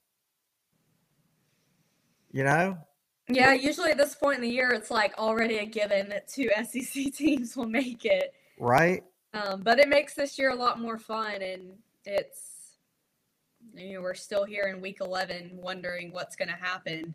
This is not the kind of fun I like to have. I don't like to be undefeated and trying to play who's got to lose to get my team in. Especially when it's Alabama that might knock us out again. But Tennessee, Missouri, they play at 3:30. They play at 3:30. And I believe if Missouri wins, then we clinch the East in that moment. Is that correct? Correct. That's correct. If Missouri wins, yes. So we're pulling for Missouri. Yes. Is there any chance Miami beats FSU? Yeah, I definitely think so. Florida State has had several games this year where the game's been close. They had kind of a slow start against Pitt last weekend, and Miami, has kind of fallen out of it, but they've proven that they're a good football team. So I definitely think if they can get their offense rolling, kind of get ahead of Florida State, that Florida State might have a hard time coming back. Miami's 6-3. I think of them as 7-2 due to the humongous gaffe they had against friends at Georgia Tech. So, our game. How are you feeling? I'm feeling pretty good. I kind of don't know what to think, to be honest. I'm just not used to never losing anymore, and we've won and we won and we won, and it's kind of hard for me to fathom possibly losing. But Ole Miss has survived a lot of close games this year against LSU, Texas A&M, which was this weekend. They got lucky because A&M missed the field goal at the end to tie it. And then Arkansas and Auburn, they won all of those games by one possession, which is good and bad. It's good for us in the sense that they're not handling these teams in the regard that Georgia is and the regard that Missouri was, but at the same time, they're getting it done. And against LSU and Texas A&M, they were down within like 2 minutes, and they had to go down the field and score a touchdown, and they did both of those times. So that says a lot about their offense and the composure that Jackson Dart holds, I think. And that's the reason why it worries me a little bit if we get into a shootout, that maybe they'll kind of be able to, from experience, get it done at the end. I agree. And one thing I went back and looked at was their loss. And in their loss to Bama, they weren't healthy. Judkins wasn't healthy. Their top receiver wasn't healthy. I think that game was at Alabama too. Am I right on that? Mm-hmm. So they're dangerous. They can score points. What gives me comfort is that their defense isn't all that great. Yes. So I'm just hoping we can outscore them. Their defense is one of the worst in the SEC and not better than Missouri, I don't think. But they are atop the nation in sacks. They average about 3.5 sacks per game. And that I worry about a little bit because Missouri sacked us 3 times, and we were not used to that. And I think maybe that threw Carson off a little bit. Right. And so we're going to have to be really careful to protect him and make sure that they can't get through. Yeah, and another thing that gives me comfort is the city of Las Vegas. And they just seem to have a knack for figuring out who's going to win. And they think that, what's the latest line on this? Is it 11, 12? 10.5 last time I looked today. 10.5. That makes me feel great that it's double digits. Mm-hmm. But yeah, I actually expected it to be about 7, so I was. Yeah. But I'm like you, all this winning, it's like, okay, that's great, but every game you win is one game closer to that time that you lose. It's out there. It's coming. We just don't know when. And each one just seems bigger than the last. It's like, okay, we got past Florida, great. We got past Missouri, great. But now we've got to have this one. Forget what Missouri and Tennessee are doing. We've got to have this one to clinch the East. Yeah, we do. And I'm like we said, I'm really glad it's at night. The atmosphere is going to be amazing there. College game day's coming. But you just never know. And Georgia's coming off a high in a big game. You just never know where our head is. And Ole Miss is going to be very excited to come in. They really have nothing to lose because they don't control the West anymore. Mm-hmm. And so that scares me a little bit too. Fun fact about your family. Are you aware that once upon a time I coached your brother in football? Yes, I am aware. And do you remember what his nickname was? he was the freak because he was a freak athlete. And your dad and Okay. I coached him. So I'm sure we are, yeah, I probably remember that. I'm hoping to run into the freak in Athens. Although at this point I haven't seen him in so many years, I don't know that I'd even recognize him. You wouldn't. How tall is he? But taller than me. I mean, Yeah. I don't know the exact height, and his hair is so much darker. It was real light blonde when he was younger. But if you see him, make a little video. Teach For him a little sure we'll something make a video. about what he thinks. Yes, that would be awesome. Well, what else do you have on your mind today? Other than making me more nervous. I don't know. Oklahoma went down. Yes. So now we can kind of end the talk about that in the Big 12. And Oklahoma State now in second in the Big 12, which is kind of crazy because I think they had a bad loss at the beginning of the season. So the Cowboys and then Texas, I guess, right now are in the driver's seat to go to the Big 12 championship. But I don't see a 2-loss Big 12 champ getting in, do you? No way. Yeah, no way. So here's something kind of interesting about the Oklahoma loss. That basically took Dylan Gabriel out. And the guy that's slowly but surely creeping up the board is a guy by the name of Carson Beck. That's right. I'm glad you brought that up. And he, last I looked, it was at, I believe, plus 2,000. You got Penix up there, plus 275, Nix plus 600. Daniels, which I don't even understand why Daniels is still so high up there with 3 losses. Everyone is talking about him because he's still played great against Alabama. Of course, he got hurt. But, I mean, they have 3 losses and they can still lose again. I mean, they have Florida left, Texas A&M. So I don't see that happening. And the way that Penix is playing, Nix is atop every statistic I look at. And then Carson Beck, of course. I'm looking at the BetMGM, and he is 1, 2, 3, 4, 5, 6. He's 7th. And there's kind of a gap. Like Marvin Harrison's plus 1,000, and there's a gap to Carson Beck at plus 2,000. But, I think I sent you the stat of Carson Beck's the only quarterback in SEC history to throw for 250 yards a game in his first 8 games. So it's been 9 games now. And through 9 games now. And so he just seems like that guy that maybe he's just kind of creeping up at the right time and keep winning games, including a SEC championship game to go undefeated. And you never know, especially when these other guys start losing, like, Washington loses to who are they playing? Utah, did we say? Mm-hmm. And Oregon loses to USC, and FSU trips up, and same with Harrison. If we win out, and especially if we beat Alabama, there's no doubt to me that Carson will be a Heisman finalist. I agree. I mean, he's been so consistent. I think one thing that's hurting him a lot are his interceptions, because he threw a good bit at the beginning of the year. He's been a lot better now. Mm-hmm. But that stat, 250 plus for 9 straight games, is incredible.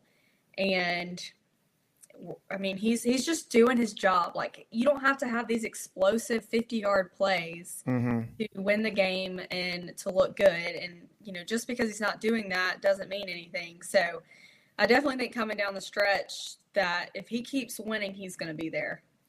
I agree. I don't see how he couldn't. I mean, you're playing for the number 1 team, the team that's been won 2 natties. So, I mean, there is some positive recency bias in that.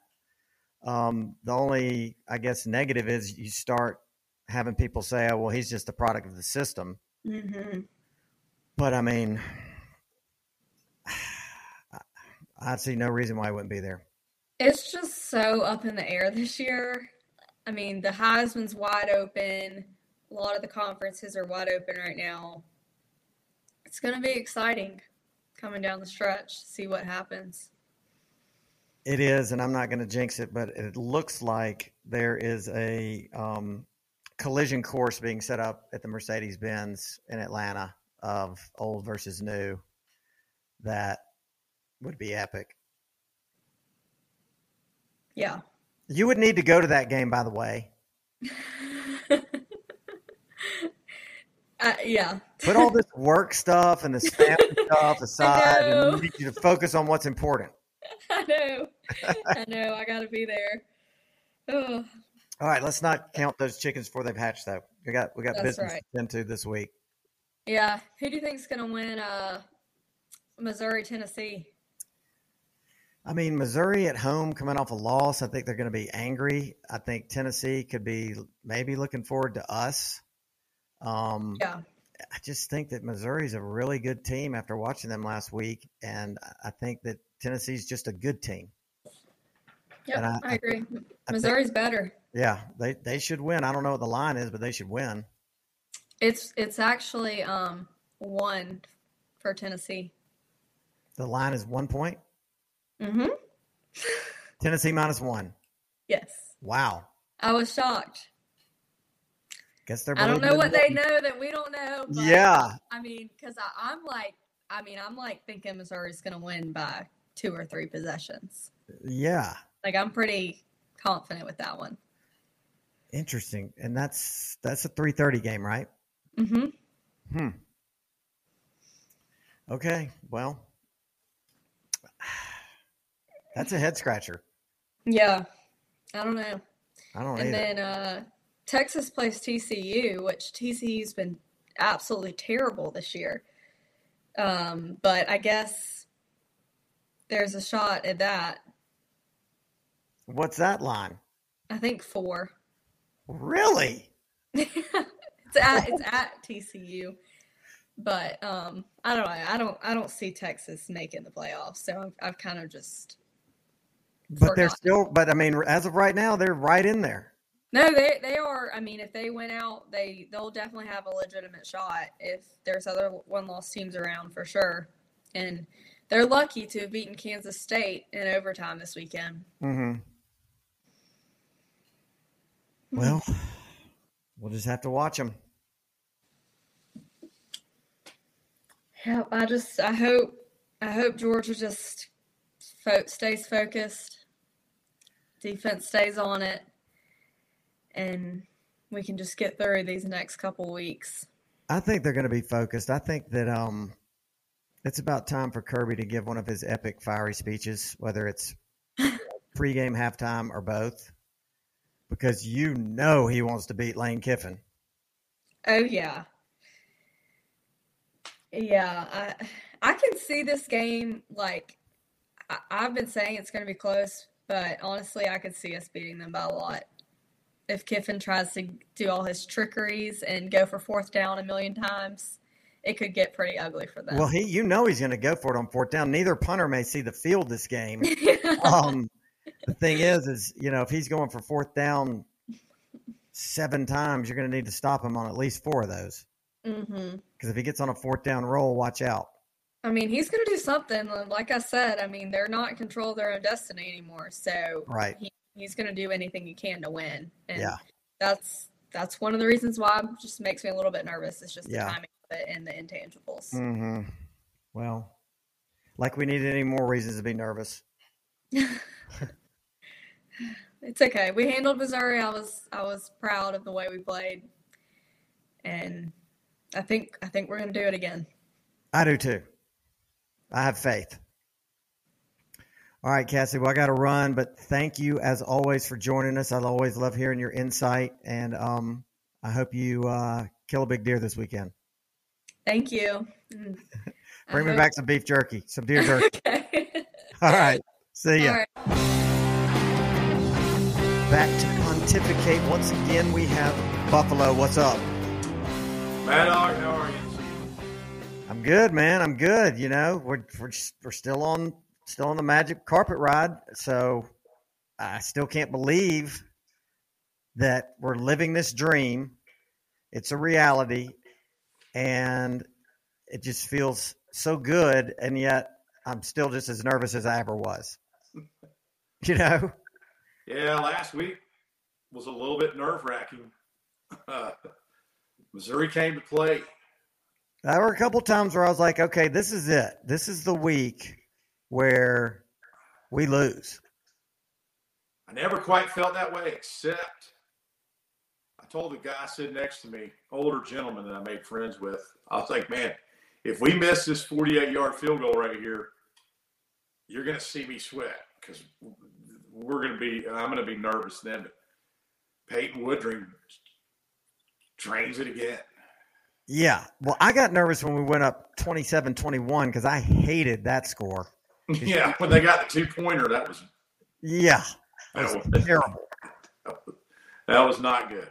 Did you ever figure out the song it was that you could not stand? I didn't. I've spent an hour trying to look through like dance party stuff from like 10 years ago, and I couldn't. I've asked my kids, they can't figure it out. My singing doesn't do it. I guess my little rhythm, I won't sing it. I don't know what the words are, but I'm going to find it.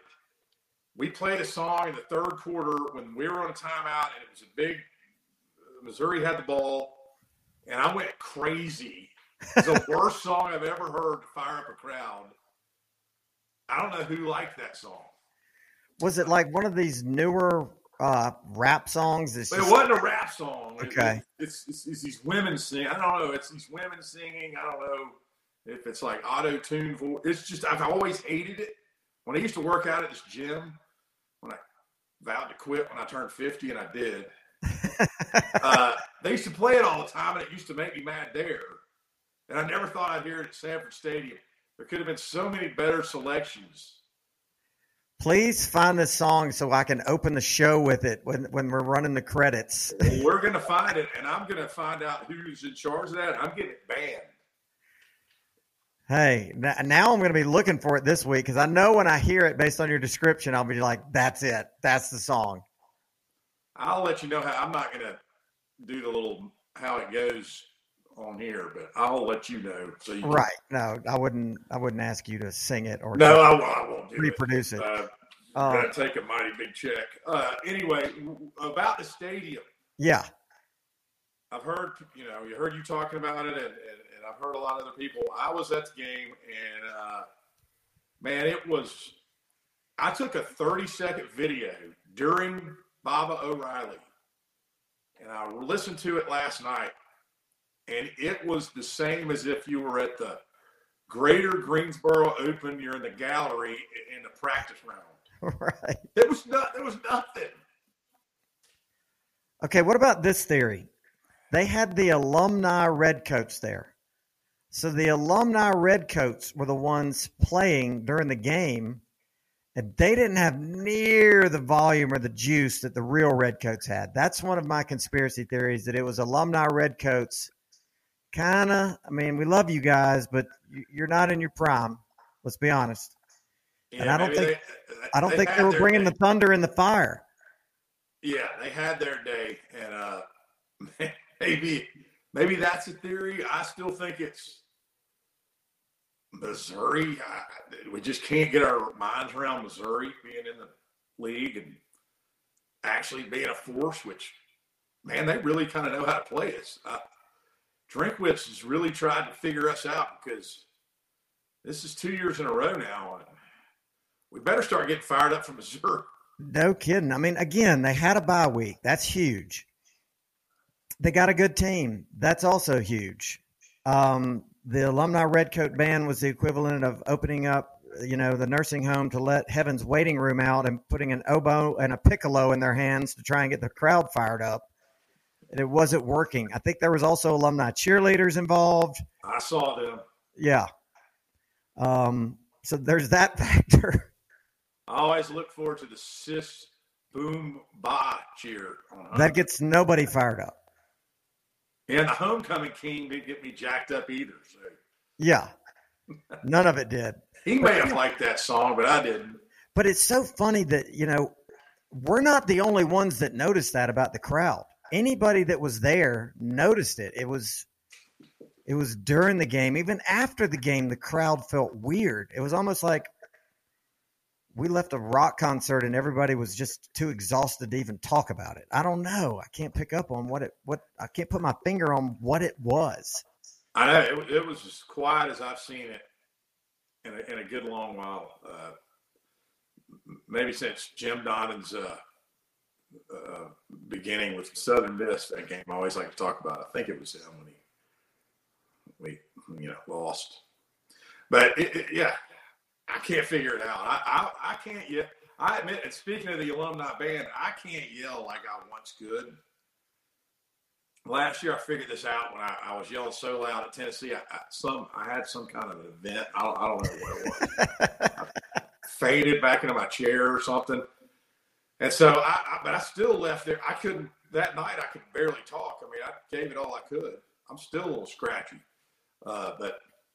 And the kid, I had a Chi-Fi sitting to this side of me. He was giving it all he could, but most people were meh. Yeah. They weren't very good. It was almost like they were like, we know we're going to beat Missouri. We're going to save our vocal cords for Ole Miss. I guess. And I think that will be a heck of an atmosphere. People will have a long time to get oiled up, and it ought to be going pretty good. Yeah, everybody will be real lathered up by 7 o'clock. And, to me, the one of my barometers is the decibel meter. The highest I saw it get for Missouri was 108. Now, Tennessee, it got into the 130s. I think it hit like 136 at one point. It was. Do you believe that decimal meter? I don't know why. I have no reason not to. And if I don't believe that one, I don't believe any stadium decibel meter. Now, I don't want to say that I'm being mad at everything, but I thought the decibel meter sometimes I can't see that good hardly anymore. Those shadows were terrible for me where I was sitting on the home side. And like in the third quarter, I'm like, I can't tell where. And the decibel meter was blocking the down and distance on the big screen. Really? Well, I thought it was. Maybe I'm crazy, but I was like, what is it? Is it 3rd and 4 or is it 3rd and 6? I couldn't tell. And I just thought the decibel meter was just made up. Because I saw it go up one time and nobody was doing anything. And I'm like, that decibel meter's fake. Okay, can you get to the bottom of the decimal meter and the mystery song that you hate? I'm going to get thrown out of this Georgia if I keep dogging on the stadium. I love the stadium. I'm not saying that. We need to do an expose on the decimal meters around the country. Because I was watching it go up and down, and now maybe I don't know where the mic is located. Maybe that's what it is. And yeah. I'm on this side. Maybe it's on that side. But I'm like, nothing changed. Yet the decibel meter just jumped 18 points. Well, I can promise you this. After all this talk about it, you'll be watching it this week. Yeah, unfortunately, I will not be there. My daughter's coming home. And it's, like I said, it's my other daughter's 16th birthday weekend. So I have turned down all ticket offers, and I will be watching it on TV. Well, there's a lot of good games to watch. I mean, all the way going up to the Pac-12 at night at 10:30 with USC kicking off against Oregon. Yeah, I heard y'all talking about that one. I'll have to get my energy ready and roll through the West Coaster there. I'm pulling for USC. I'm pulling for a Grinchless USC. Yeah, let's go. Go Trojans. I guess. Hey, Mad Dawg, I saw where Heather Dimwit, she came out and said that she compared us playing Missouri to the Chin Nut and Suckers. She said it was kind of the same, so she just kept Ohio State ahead of us. Did she really say that? Well, yeah. Rutgers is not even ranked. I know, but she kind of said it was kind of the same game to her. Having her be the college expert is kind of like having your buddy's mom in high school that liked football just weigh in with her opinion that most of the time you didn't care about. Yeah, I looked her up. She went to Indiana, so I don't know what her problem is. We didn't Hoosiers. I don't know. You think she'd be against all those teams? I kind of liked her until you told me that. And now that you told me she said that the Rutgers win was the same as a Missouri win, now she's lost all credibility. Well, she did say if we won this week that she thought we would go up to number one. I don't even care about being number one. I don't. Keep us at number 2. Just keep us in the top 4. Yeah. That's fine with me. I'm with you. I could care less where we are. We got to play all. We got to get through them all to win it. I don't care for 3, 2, 4, whatever's. Can we just get in there? The dream scenario for me is beat Alabama, beat Michigan in the semis, and then from there, I don't even know who I would want to beat. Do I want to beat FSU? Do I want to beat Washington? I don't know. Man, I think it would be more fun to beat FSU than Washington. Yeah, probably so. Washington might feel like, the big brother to TCU if we played them. Yeah, and besides the fact that if you ask 10 people to name Washington's coach, 9 out of 10 can't do it. Yeah. And right now, I can't do it. I can't either because start with a D. It's not the guy from the old Boise State guy. He left, right? Yeah, I know who you're talking about, but yeah, I think he left. He was up there and he left. And I don't know what his name is. I've forgotten. I've watched 2 of their games. Is that shirt? Your shirt? It's almost like you got a Washington shirt on right now. Is that purple? No, it's blue. Ah, okay, good. Yeah, I'm a big Michael Penix fan. Yeah, I can tell. I'm stealing all your signals. Carson Beck is better than Michael Penix. How about that? I believe he would be drafted ahead of him. Correct. Yeah, I buy that. Are we ready for Dogger? Sure. Is Dogger ready for us? You are ready. Here I am. Coming in hot. What's up?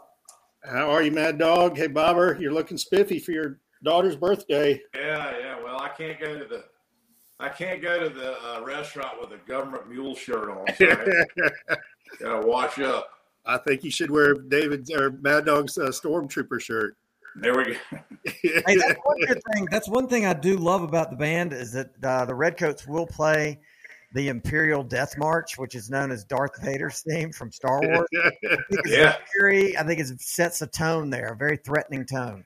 That is a good one. I like it. So, it's time to talk about. Are we having statistician on?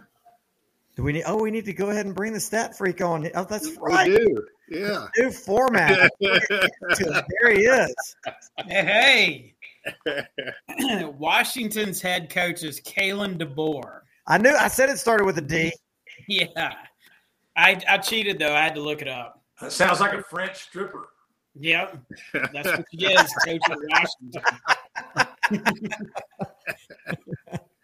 Wasn't she in Blazing Saddles? Isn't that the stripper they all went crazy for? Oh, my gosh. So. Where are you? You got a little kind of funky picture there. I got relegated to the shed last week because my family got tired of hearing net yards per play all the time, me talking about it. And so my 13-year-old daughter relegated me to my Georgia Bulldog shed. So that's where I am for the rest of the season, apparently. I mean, you got more venues in your house than you want to know. This is my favorite venue, though. This is my go-to spot for watching games. So this spot's been working for me. So whatever works. I'm comfortable out here. I like it. Rocking the Buc-ee's cup. Oh, yeah. Sis Boom Ba doesn't get you fired up, Rob? No. That's weird.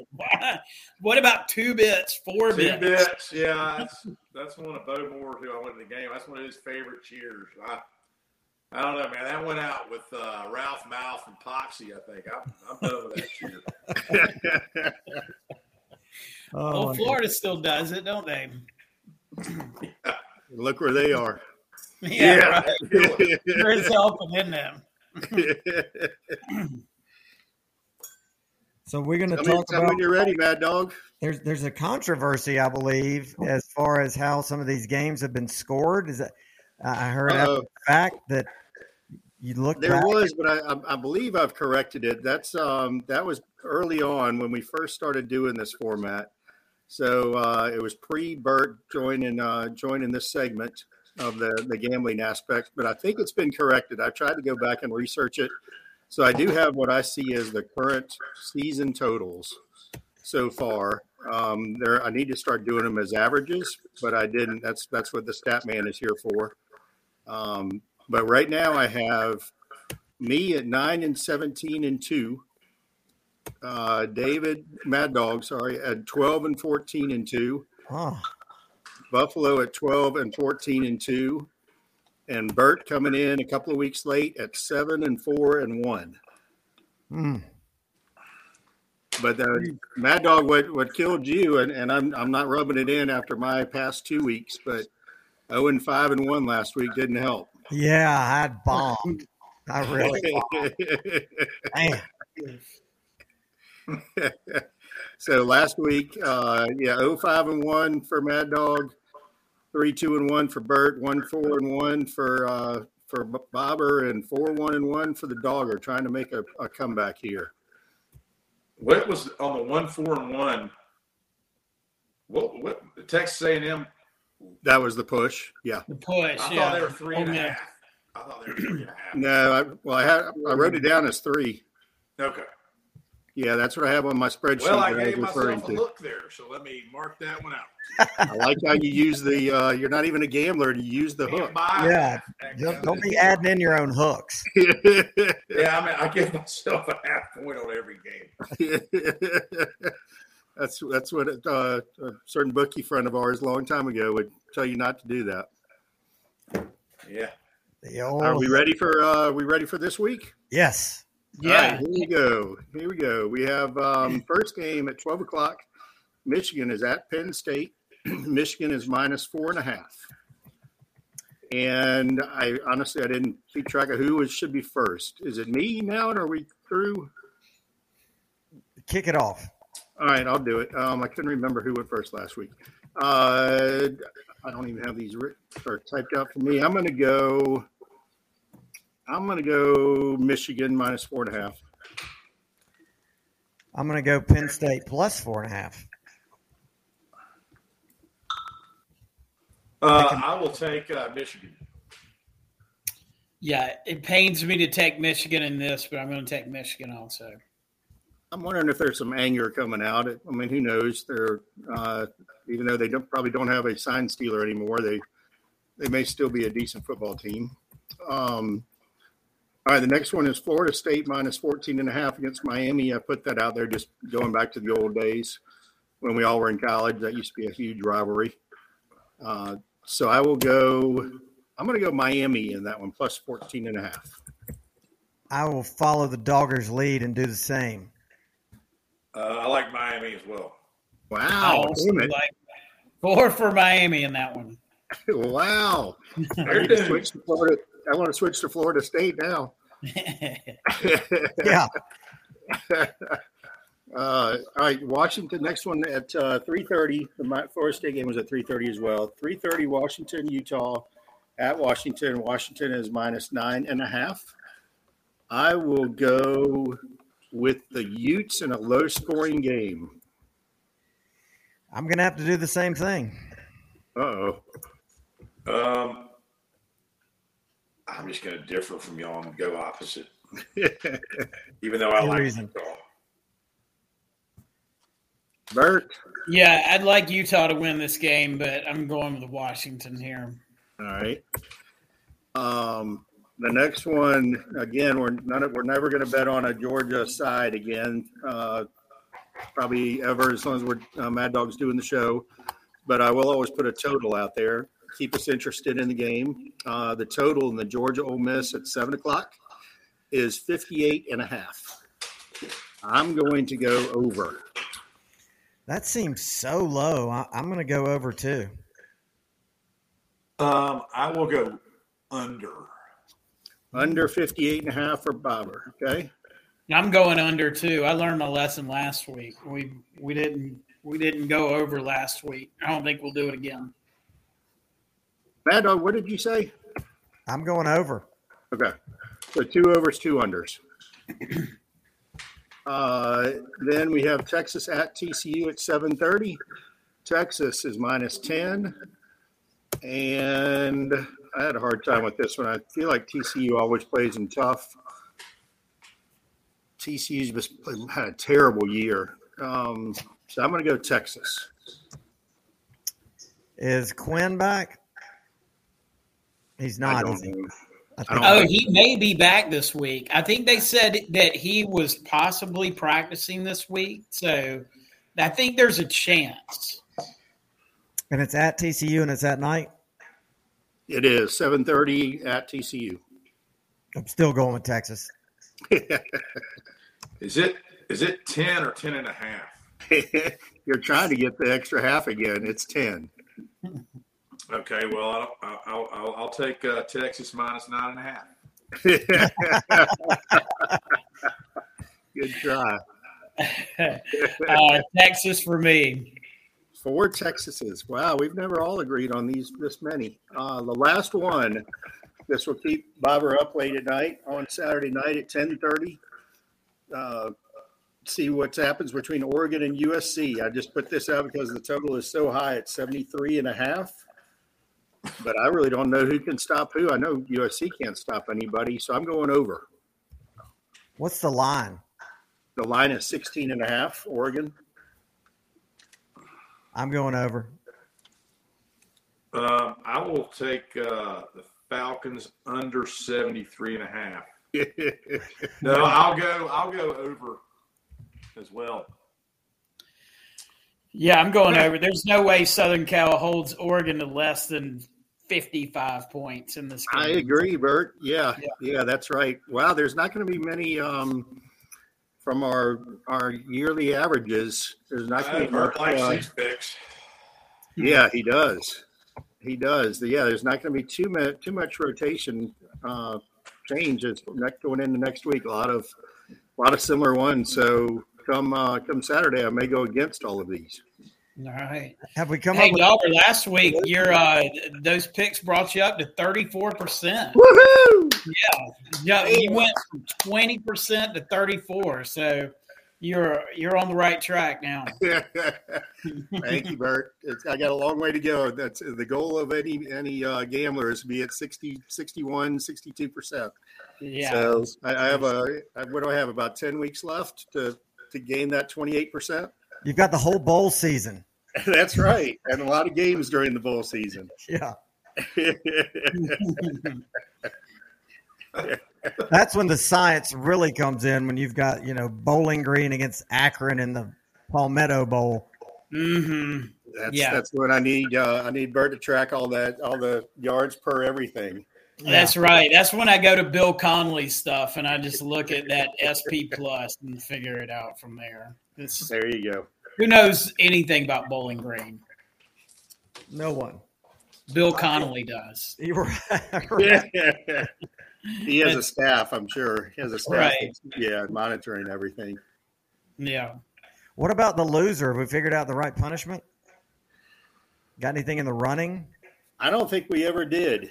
No, that's y'all are better at coming up with something than me, but we haven't discussed it too far. Everybody be thinking about that for next week, because we're the end of the year will be here before we know it. I assume we're doing this through assuming Georgia goes into the CFP. Are we doing it through then or to the? There is no assuming, Dogger. We will be going into. I know. I don't want to jinx it. I'm a big believer in the jinx. I understand. I'm a manifester. Yes, we will. Okay. All right. So through then, we have plenty of time left. Second half team, Dogger.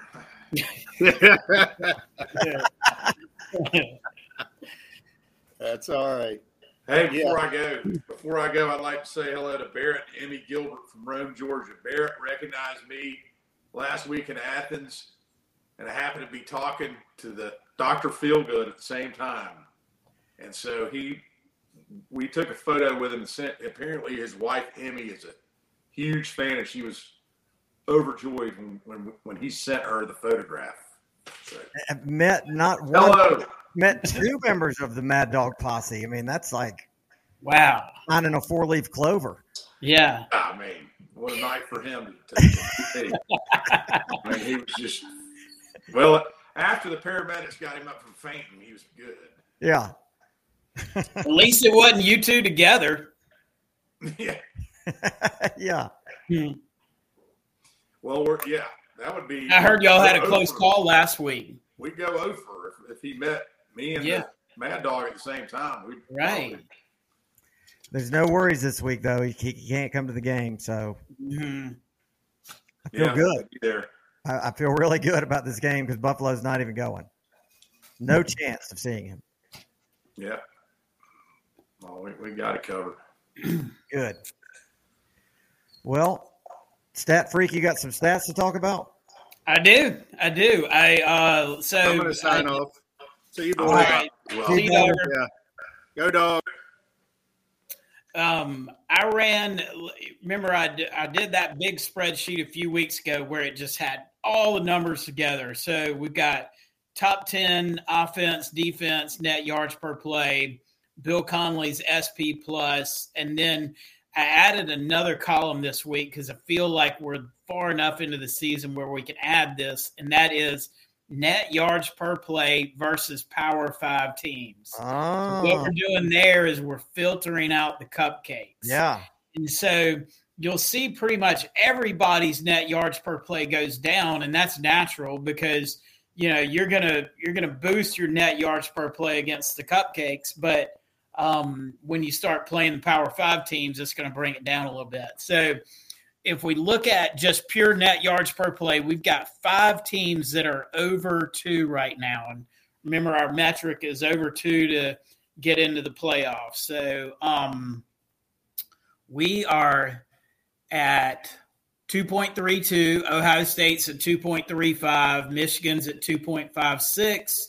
Washington 2.41, and then Oregon's still above 3 at 3.05. Now, if we go and look at net yards per play against Power 5, Ohio State drops below 2 to 1.97. We drop to 1.73. Michigan drops to 2.22. Washington is at 1.89, and Oregon is at 2.25.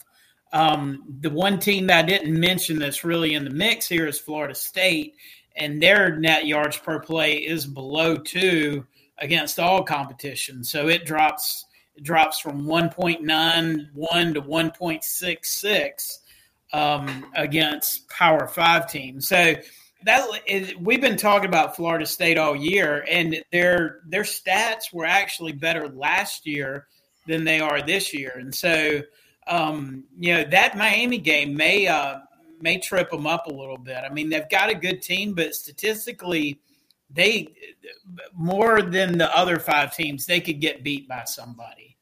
Maybe it's Miami.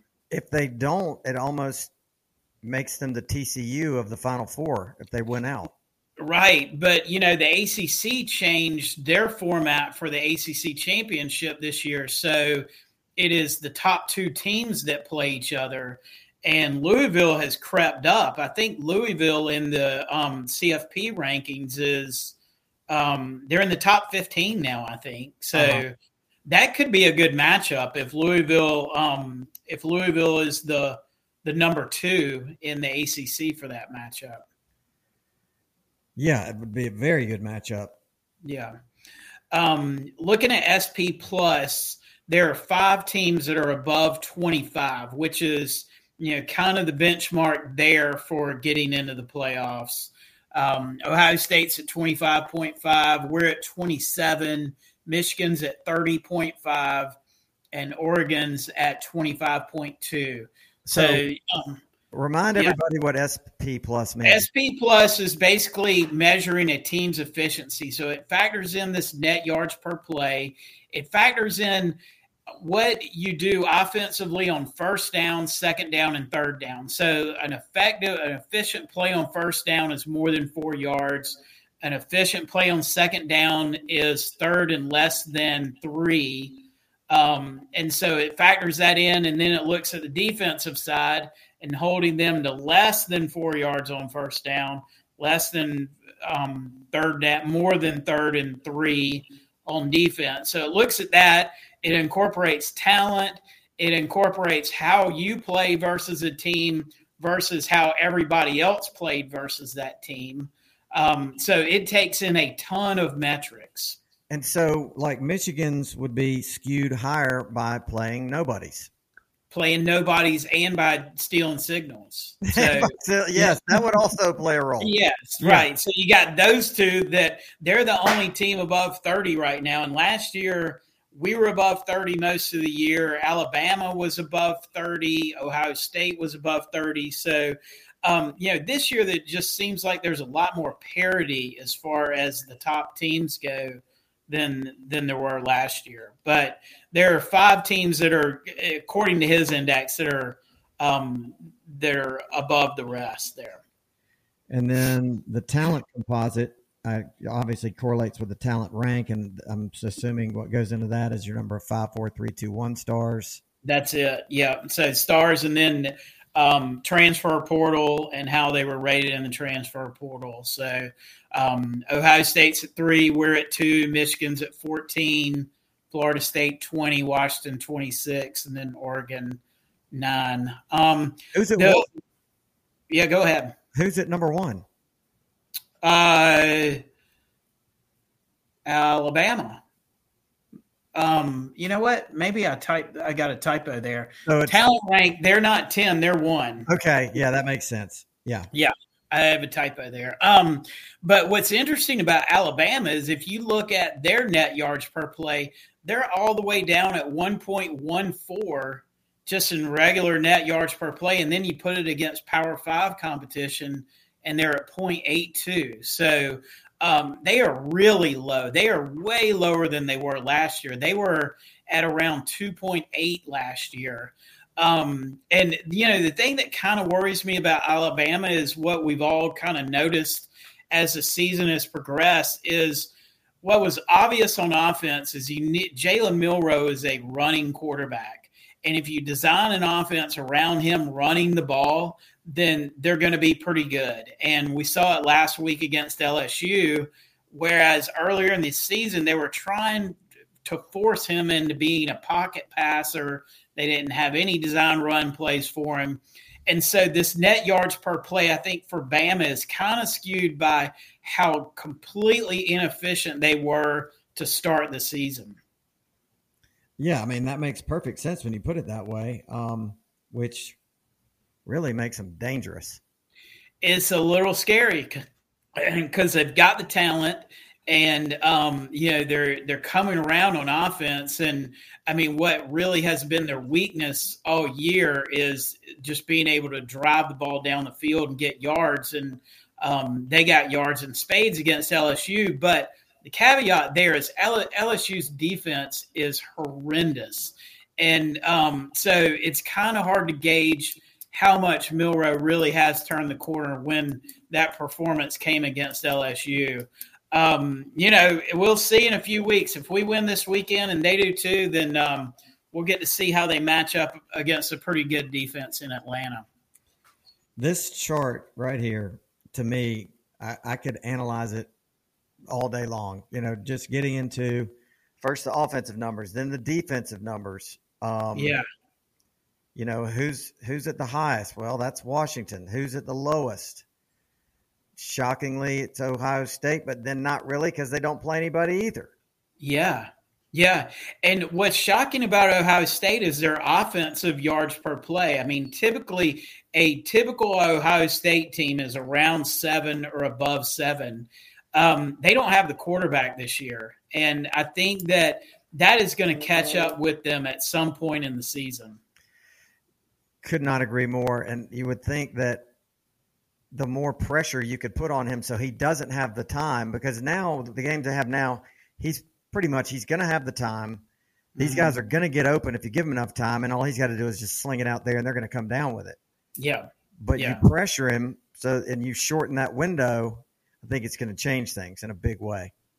Yeah, and so, to that point and looking ahead to the Michigan matchup, Michigan has a good defense. Their defensive yards per play is 4.23.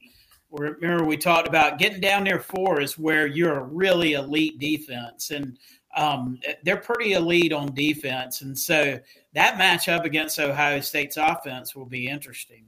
Oh, absolutely it will. Yeah. What's scary in this, too, is Oregon. They're just kind of lurking back there because they had the loss to Washington, but they're the only team over 3 in net yards per play. Their offense is at a ridiculous 7.74 yards per play, and then defense is decent. It's right at where we are, 4.69, and we're at 4.71. Now, granted, they may not have played a lot of talented teams, but they're beating up on the teams. Besides Washington, they're beating up on all the teams that they play. And I think that's an indicator of what Lanning's been able to do up there in a relatively short amount of time. Yeah. Yeah, imagine the Big Ten next year. So you're going to have Washington and Oregon moving over to the Big Ten. So, it's pretty crazy looking at just right now this snapshot of our top 6. So then going top 8, everybody is either Big Ten or SEC here, right? Yeah. Next year, it would be all Big Ten, all SEC, I think. Except for Florida State. Yeah. That's wild. Yeah, we're good. SEC and Big Ten are going to be some wild conferences next year. I can't wait for that.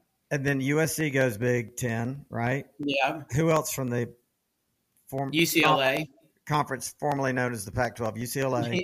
You're right. Yeah, so I think it's just those 4, right? Those 4, okay. Yeah. Do we know what's going to happen to the Tupac yet?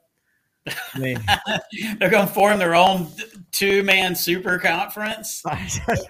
They're going to pick up people from the Mountain West, and right. I don't know. What's funny is they're playing pretty well too. Oregon State is ranked pretty decently, and they've got the old Clemson quarterback there playing well for them. So. Yeah, don't sleep on the Beavers. They'll make some upsets. They will, and nobody wants them. Imagine being the man without the conference now. It's got to be the worst feeling. I guess going independent's an option. Yeah, they don't want to go in a non-Power 5 conference. They don't want to resort to that. So their options are pretty limited. The only option may be to go to a non-Power 5. Yeah, or just go independent for a few years. And with the amount of shakeups that we've had the past few years, who knows what the landscape is going to look like in 2026 or 27.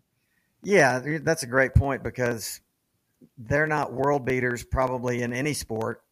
So they might as well just hang out, see if something, play the game of FOMO to see if something comes along because they don't even really have anything that good right now. And maybe all those West Coast teams are going to get really tired of traveling all the way across the country for these games, especially in the other sports. So maybe they'll reform a Pac-12 in 3 or 4 years. They should all be ashamed of themselves and their ever-enlarging carbon footprint and what they're going to do. That's right. What their badminton team's going to have to do flying across the country to play Rutgers. Massive California carbon footprint. Yeah. Of all places. Exactly. All right, let's look at SEC real quick. So we're still the only team above 2 in the SEC. We're at 2.32. There are 3 teams that are hovering close to 2, and that is the team we play next week. Tennessee at 1.89, LSU's at 1.86, and then Ole Miss is at 1.82. So, this Ole Miss matchup really is intriguing because they've got an offense that is really on par with ours. If you look at net yards per play, we're at 7.03. Ole Miss is at 6.91. So they're right there on offense. It's the defense that's the difference. And we kind of crept up last week. We're at 4.71, which is the highest we've been in a while, because we allowed a lot of yards against Missouri, a lot of yards per play. Ole Miss is at 5.09, but I would say our defense is head and shoulders above them. So hopefully that's the X factor in the game. On this stat sheet, this is from Get the Picture. The other variable he puts in here is the turnover margin. And if you look at that turnover margin, Ole Miss is sitting at a +8 turnover margin. So, part of their success this year is the fact that they've created 8 more turnovers than they've given up. And that is a really high number. You see everybody else at +5, 4, 3, and a few negatives there. But +8 is a huge turnover margin and will win you some games that you may not have won otherwise. So hopefully we turn that around this week. Those 2 turnovers for us last week were massive in that game, because statistically the between us and Missouri, I mean, it was almost a statistical dead heat as far as yards and net yards per play. The main difference was Big 78 catching a pass in the gut, and then Bullard intercepted at the end. Right. Yeah. I mean, that's a great point about Ole Miss, and how they're an outlier really in the SEC as far as turnover margin. I mean, they're far and away the top team at +8, and I mean that just like you said is going to win you some games. And when you run out of those, which at some point you probably are going to, then you're going to have a problem. That's it. And it's a little bit of just random dumb luck. The ball bounces funny and you get it. And it's a little bit of product of your defense creating them too. And, Georgia and Alabama historically have been good at creating turnovers with really talented defense. But Ole Miss's defense is not that talented, but they're creating turnovers. So I'd chalk more of it up to random luck than a stout defense there. Something's rolling around in my brain about Ole Miss being like guys that are really good at stripping the ball. Like that's a focus with them. Have I seen them do that this year, or am I just dreaming that? I don't know. I watched the Texas A&M game last week, and I didn't see them deliberately trying to do that, but that may be one of the things that they coach. Mm-hmm. Because we've kind of coached that in the past. Bakari Rambo or Bakari Fudge, I would put up there as the best ball stripper we ever had. Yeah. We need to get him on the show. We should. Oh, man. Don't call him Bakari Fudge. Do not do that, although I would have to ask him about his journey. Right, from Fudge to Rambo. Yeah, the advent of that name. I'd tell you a cool story real quick. Marcus Rosemead Jacksaint, he has got an amazing story. He was, for a time period, he was homeless, and the family that adopted him, I hope I get this right because the story is great, but the family that adopted him was the Jacksaint family. And so when after a certain period, he decided to add that on to the end of his name. Yeah, it's a mouthful. That's why I call him MRJS. I love that guy, man. I mean, he's clutch. He's clutch. He got absolutely plowed that Missouri game. I don't know if you saw that. I was like, he's done. And he was on the sideline and shook it off and went back in. I know. I thought he was about to get put in concussion protocol with that hit. He takes some hard hits, man. I mean, he does not go down easy. And when he's a big dude, so they have to hit him hard to bring him down. Yeah, and by all indications, he's a vocal leader on that team, which, doesn't always happen from that position. Yeah, I know. I'm glad we have him. So looking at the rest of the SEC net yards per play real quick, there's a lot of teams that are around 1.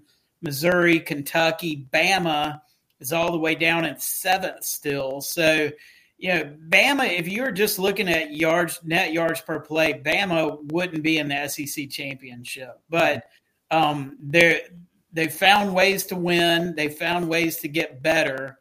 And, hopefully they don't find a way to get better soon enough that they beat us in the SEC championship if we play. But Texas A&M at 0.93, and then Florida at about break even, 0.11, and then 4 teams that are negative now. Or, excuse me, 4 teams negative. Auburn's about break even. So, we got one this weekend that's 4, and then we got one next week that's 2. And we knew all along that November was going to be the tough stretch of the schedule, and here it is. What's Tech's net yards per play? I have not looked it up.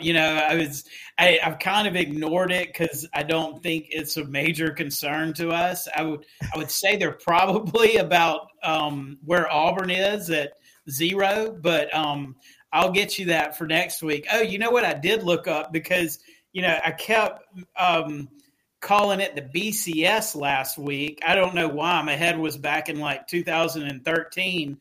But our man Bill Conley, he pulled up the rankings if we were being ranked according to the BCS. Right. And I forgot how much the BCS incorporated the actual rankings into the BCS rankings. But according to that, his BCS ranking, we would be number 1, Michigan would be 2, Ohio State 3, Florida State 4, Washington 5, and Oregon 6. So the only difference is flipping us in Ohio State. That's it. Yep. So we go to 1, and Ohio State drops to 3, and Michigan goes up to 2. Interesting. Yeah. So it would be us and Michigan in the BCS national championship. So a case could be made to go back to the BCS formula, to take this rogue committee out of it and actually put some science to this whole farce that they put out in front of us every week. Yeah, like the Michigan athletic director being on the committee. I mean, give me a break. How can you have that? Yeah. I know. I wish we should just let average fans be on the committee. Their average fan probably watches more football than these guys do. At least one member. Yeah. Add the 14th member of the committee. But But back to the BCS formula. The problem with the BCS is there was really only 2 teams. But if you got 12 teams and you're using math to figure this thing out, I think people could get on board with that way more than having 13 people you've never heard of, and the ones you have heard of are biased. Yeah. Yeah, exactly. Yeah. Next year, let's just use some math. I mean, are we going to have – is this committee going to stay the same for next year? Is that the plan? They're still going to have the committee. It's a rotating cast of clowns. I don't know who will still be on it and who it'll move to, but, I mean, the committee does not go away. Yeah. Well, as a part of Michigan's punishment for stealing penalties, they definitely need to get their AD off of the committee. Although I will say that based on what I've read, he's not a fan of Harbaugh.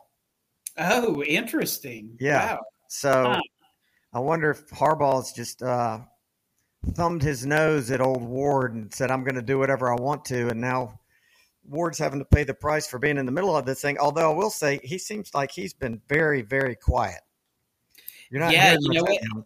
He didn't even show up this week. He said that he had to be in Ann Arbor to deal with all of this nonsense, and he couldn't be at the committee meeting. So, Harbaugh's so hard to love anyway.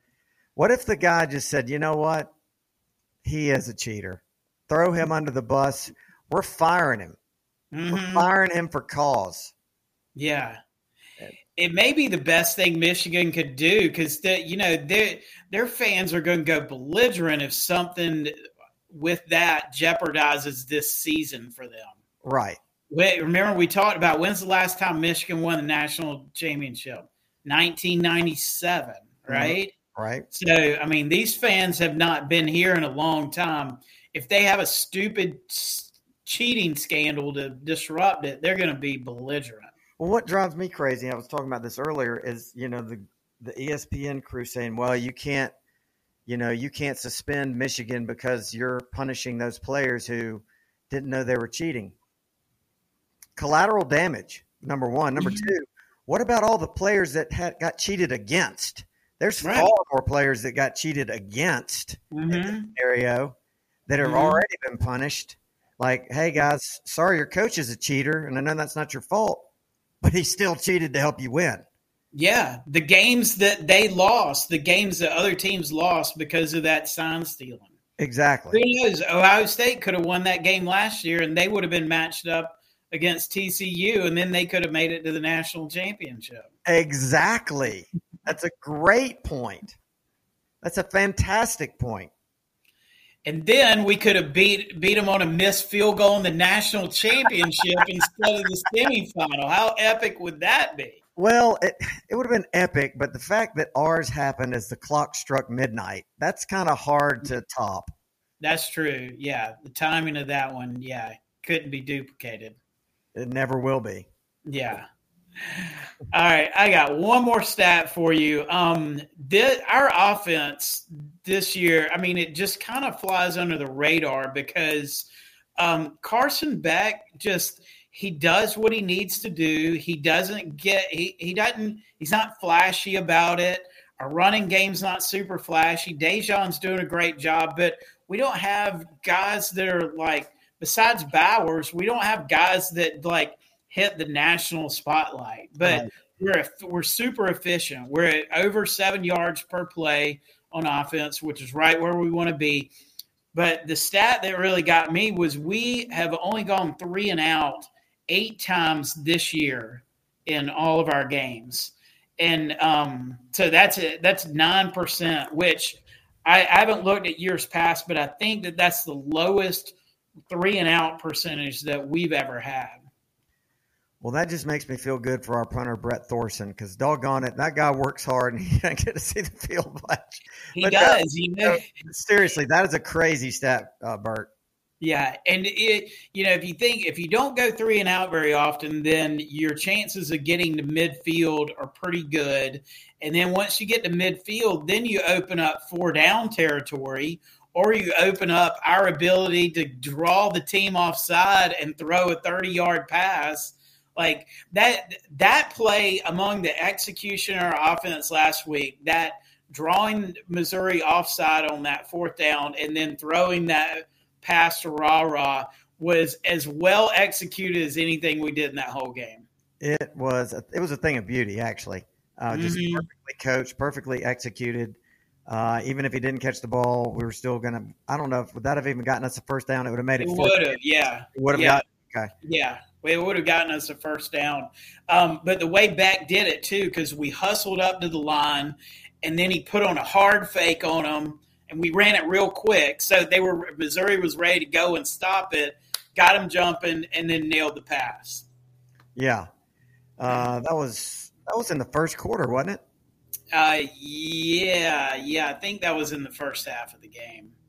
Yeah, I can't remember at what point that came along. It would be nice this week if we can just avoid spotting the other team some points to start the game. I mean, besides Kentucky, it's just been our MO this year to spot the other team points to make us just have to work harder for it. Third quarter is our magic time. I mean, if we have another big third quarter this week, I'll pull it up in our stats next week, because third quarter, we are just an insanely dominant team. And the only time that I worried in the game Saturday was when Missouri drove down the field on that first drive of the third quarter, and we stopped them and they kicked a field goal, but it was getting a little dicey on that drive. I was like, man, if we give up a touchdown to start the third quarter, I mean, that's our time to generate offense. And we did. We scored 2 touchdowns right after it, but it was unusual that somebody marched down the field on us right away then. Yeah, I mean, the third is our money quarter, and I'm like you, when they drove down like that. That's when I started having those feelings like, oh, no, this is the week. This is it. I started, preparing myself mentally, emotionally, spiritually. Yeah. Get ready for it. It's coming at some point, Here comes the crash. Yeah. Hopefully it's next year or the year after next, because I don't know if I can deal with it this year. Yeah, this isn't a good year for me. We need to keep... Right. You're not emotionally ready for that. I'm not ready for it. I'm too fragile. Yeah, so we got to keep winning, and that starts Saturday. So are you going? I will be there. Yep. Oh, wow. Our whole tailgate crew is going to be there in our normal tailgate spot, and we're going to have all day to tailgate on Saturday, so that should be fun. All right. Is your spot the same as Deke's? Yes. Where it's me, Deke, Charles, Stephen Ham, Andrew Albert. Yeah, we got a whole crew there. So you're kind of up the hill going back towards the Coliseum. If I'm coming down Lumpkin and I've crested the hill, you guys are after the turnoff to O House on the left? That's it. Yeah. So if you go up Lumpkin and right at that intersection where you turn to go to the O House, we're right on that corner, right next to where the Episcopal Center used to be. Okay. Yeah. All right. Yeah. I may try and hike up there and see you guys. Yeah, swing on by. We'll be there all day. We have a dog bone tent set up, and we'll have TVs going. So we're setting up early, and we'll be there all day. What time are you setting up? Well, Deke wants to get there for game day, so it's probably 10 o'clock in the morning. Who knows? I mean, if game day cranks up at 9, it's going to be – you're at the nucleus of Athens then for everything. It's right across the street from our tailgate. I know. It's Myers again. Yeah. Yeah. Wow. Yeah. That's aggressive. Yeah. I like that. Swing on by. Yeah. Yeah, I'm definitely going to try to. All right. Good deal. Stat Freak, it's always a pleasure. All right. I always learn something. Good. That's what we're here for. We want to bring some knowledge. Spread the net yards per play gospel. The people and I can do it out here where my daughter isn't on my case about it. We're talking net yards per play all we want. You just need a shirt that says NPP. Yeah, that's right. I may get one for Saturday. You down with NPP? Yeah, you know me. That's me. All right. Go Dogs. I'll look for you Saturday. Go Dogs. We'll see you. Woo! Once again, I got extra worked up when I'm having to deal with cheaters like Jim Harbaugh in Michigan.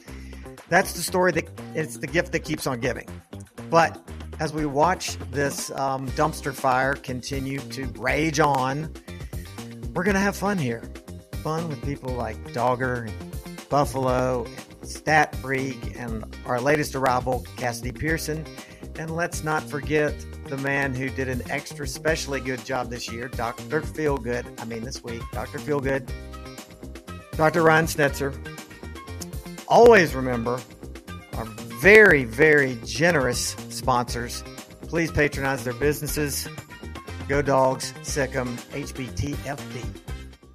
The Mad Dawg Show is proudly sponsored by The Sanford Company, Dogbone.net, Bulldog Illustrated, Classic City Collective, The Park Group Marketing and Media, Bib Distributing, Sellers Construction, Fincher's Barbecue, Go Clean Co., Jay Lee, Attorney at Law, Pelicano Construction, Jags Pizzeria, Macon Monogramming, Ortho Georgia, Cherokee Brick, Progressive Communications, Butler Auto Group, ASP, Ward Mini Storage, Walthall Oil Company, Beach Services, Willingham Sash and Door, and Cranford Chiropractic.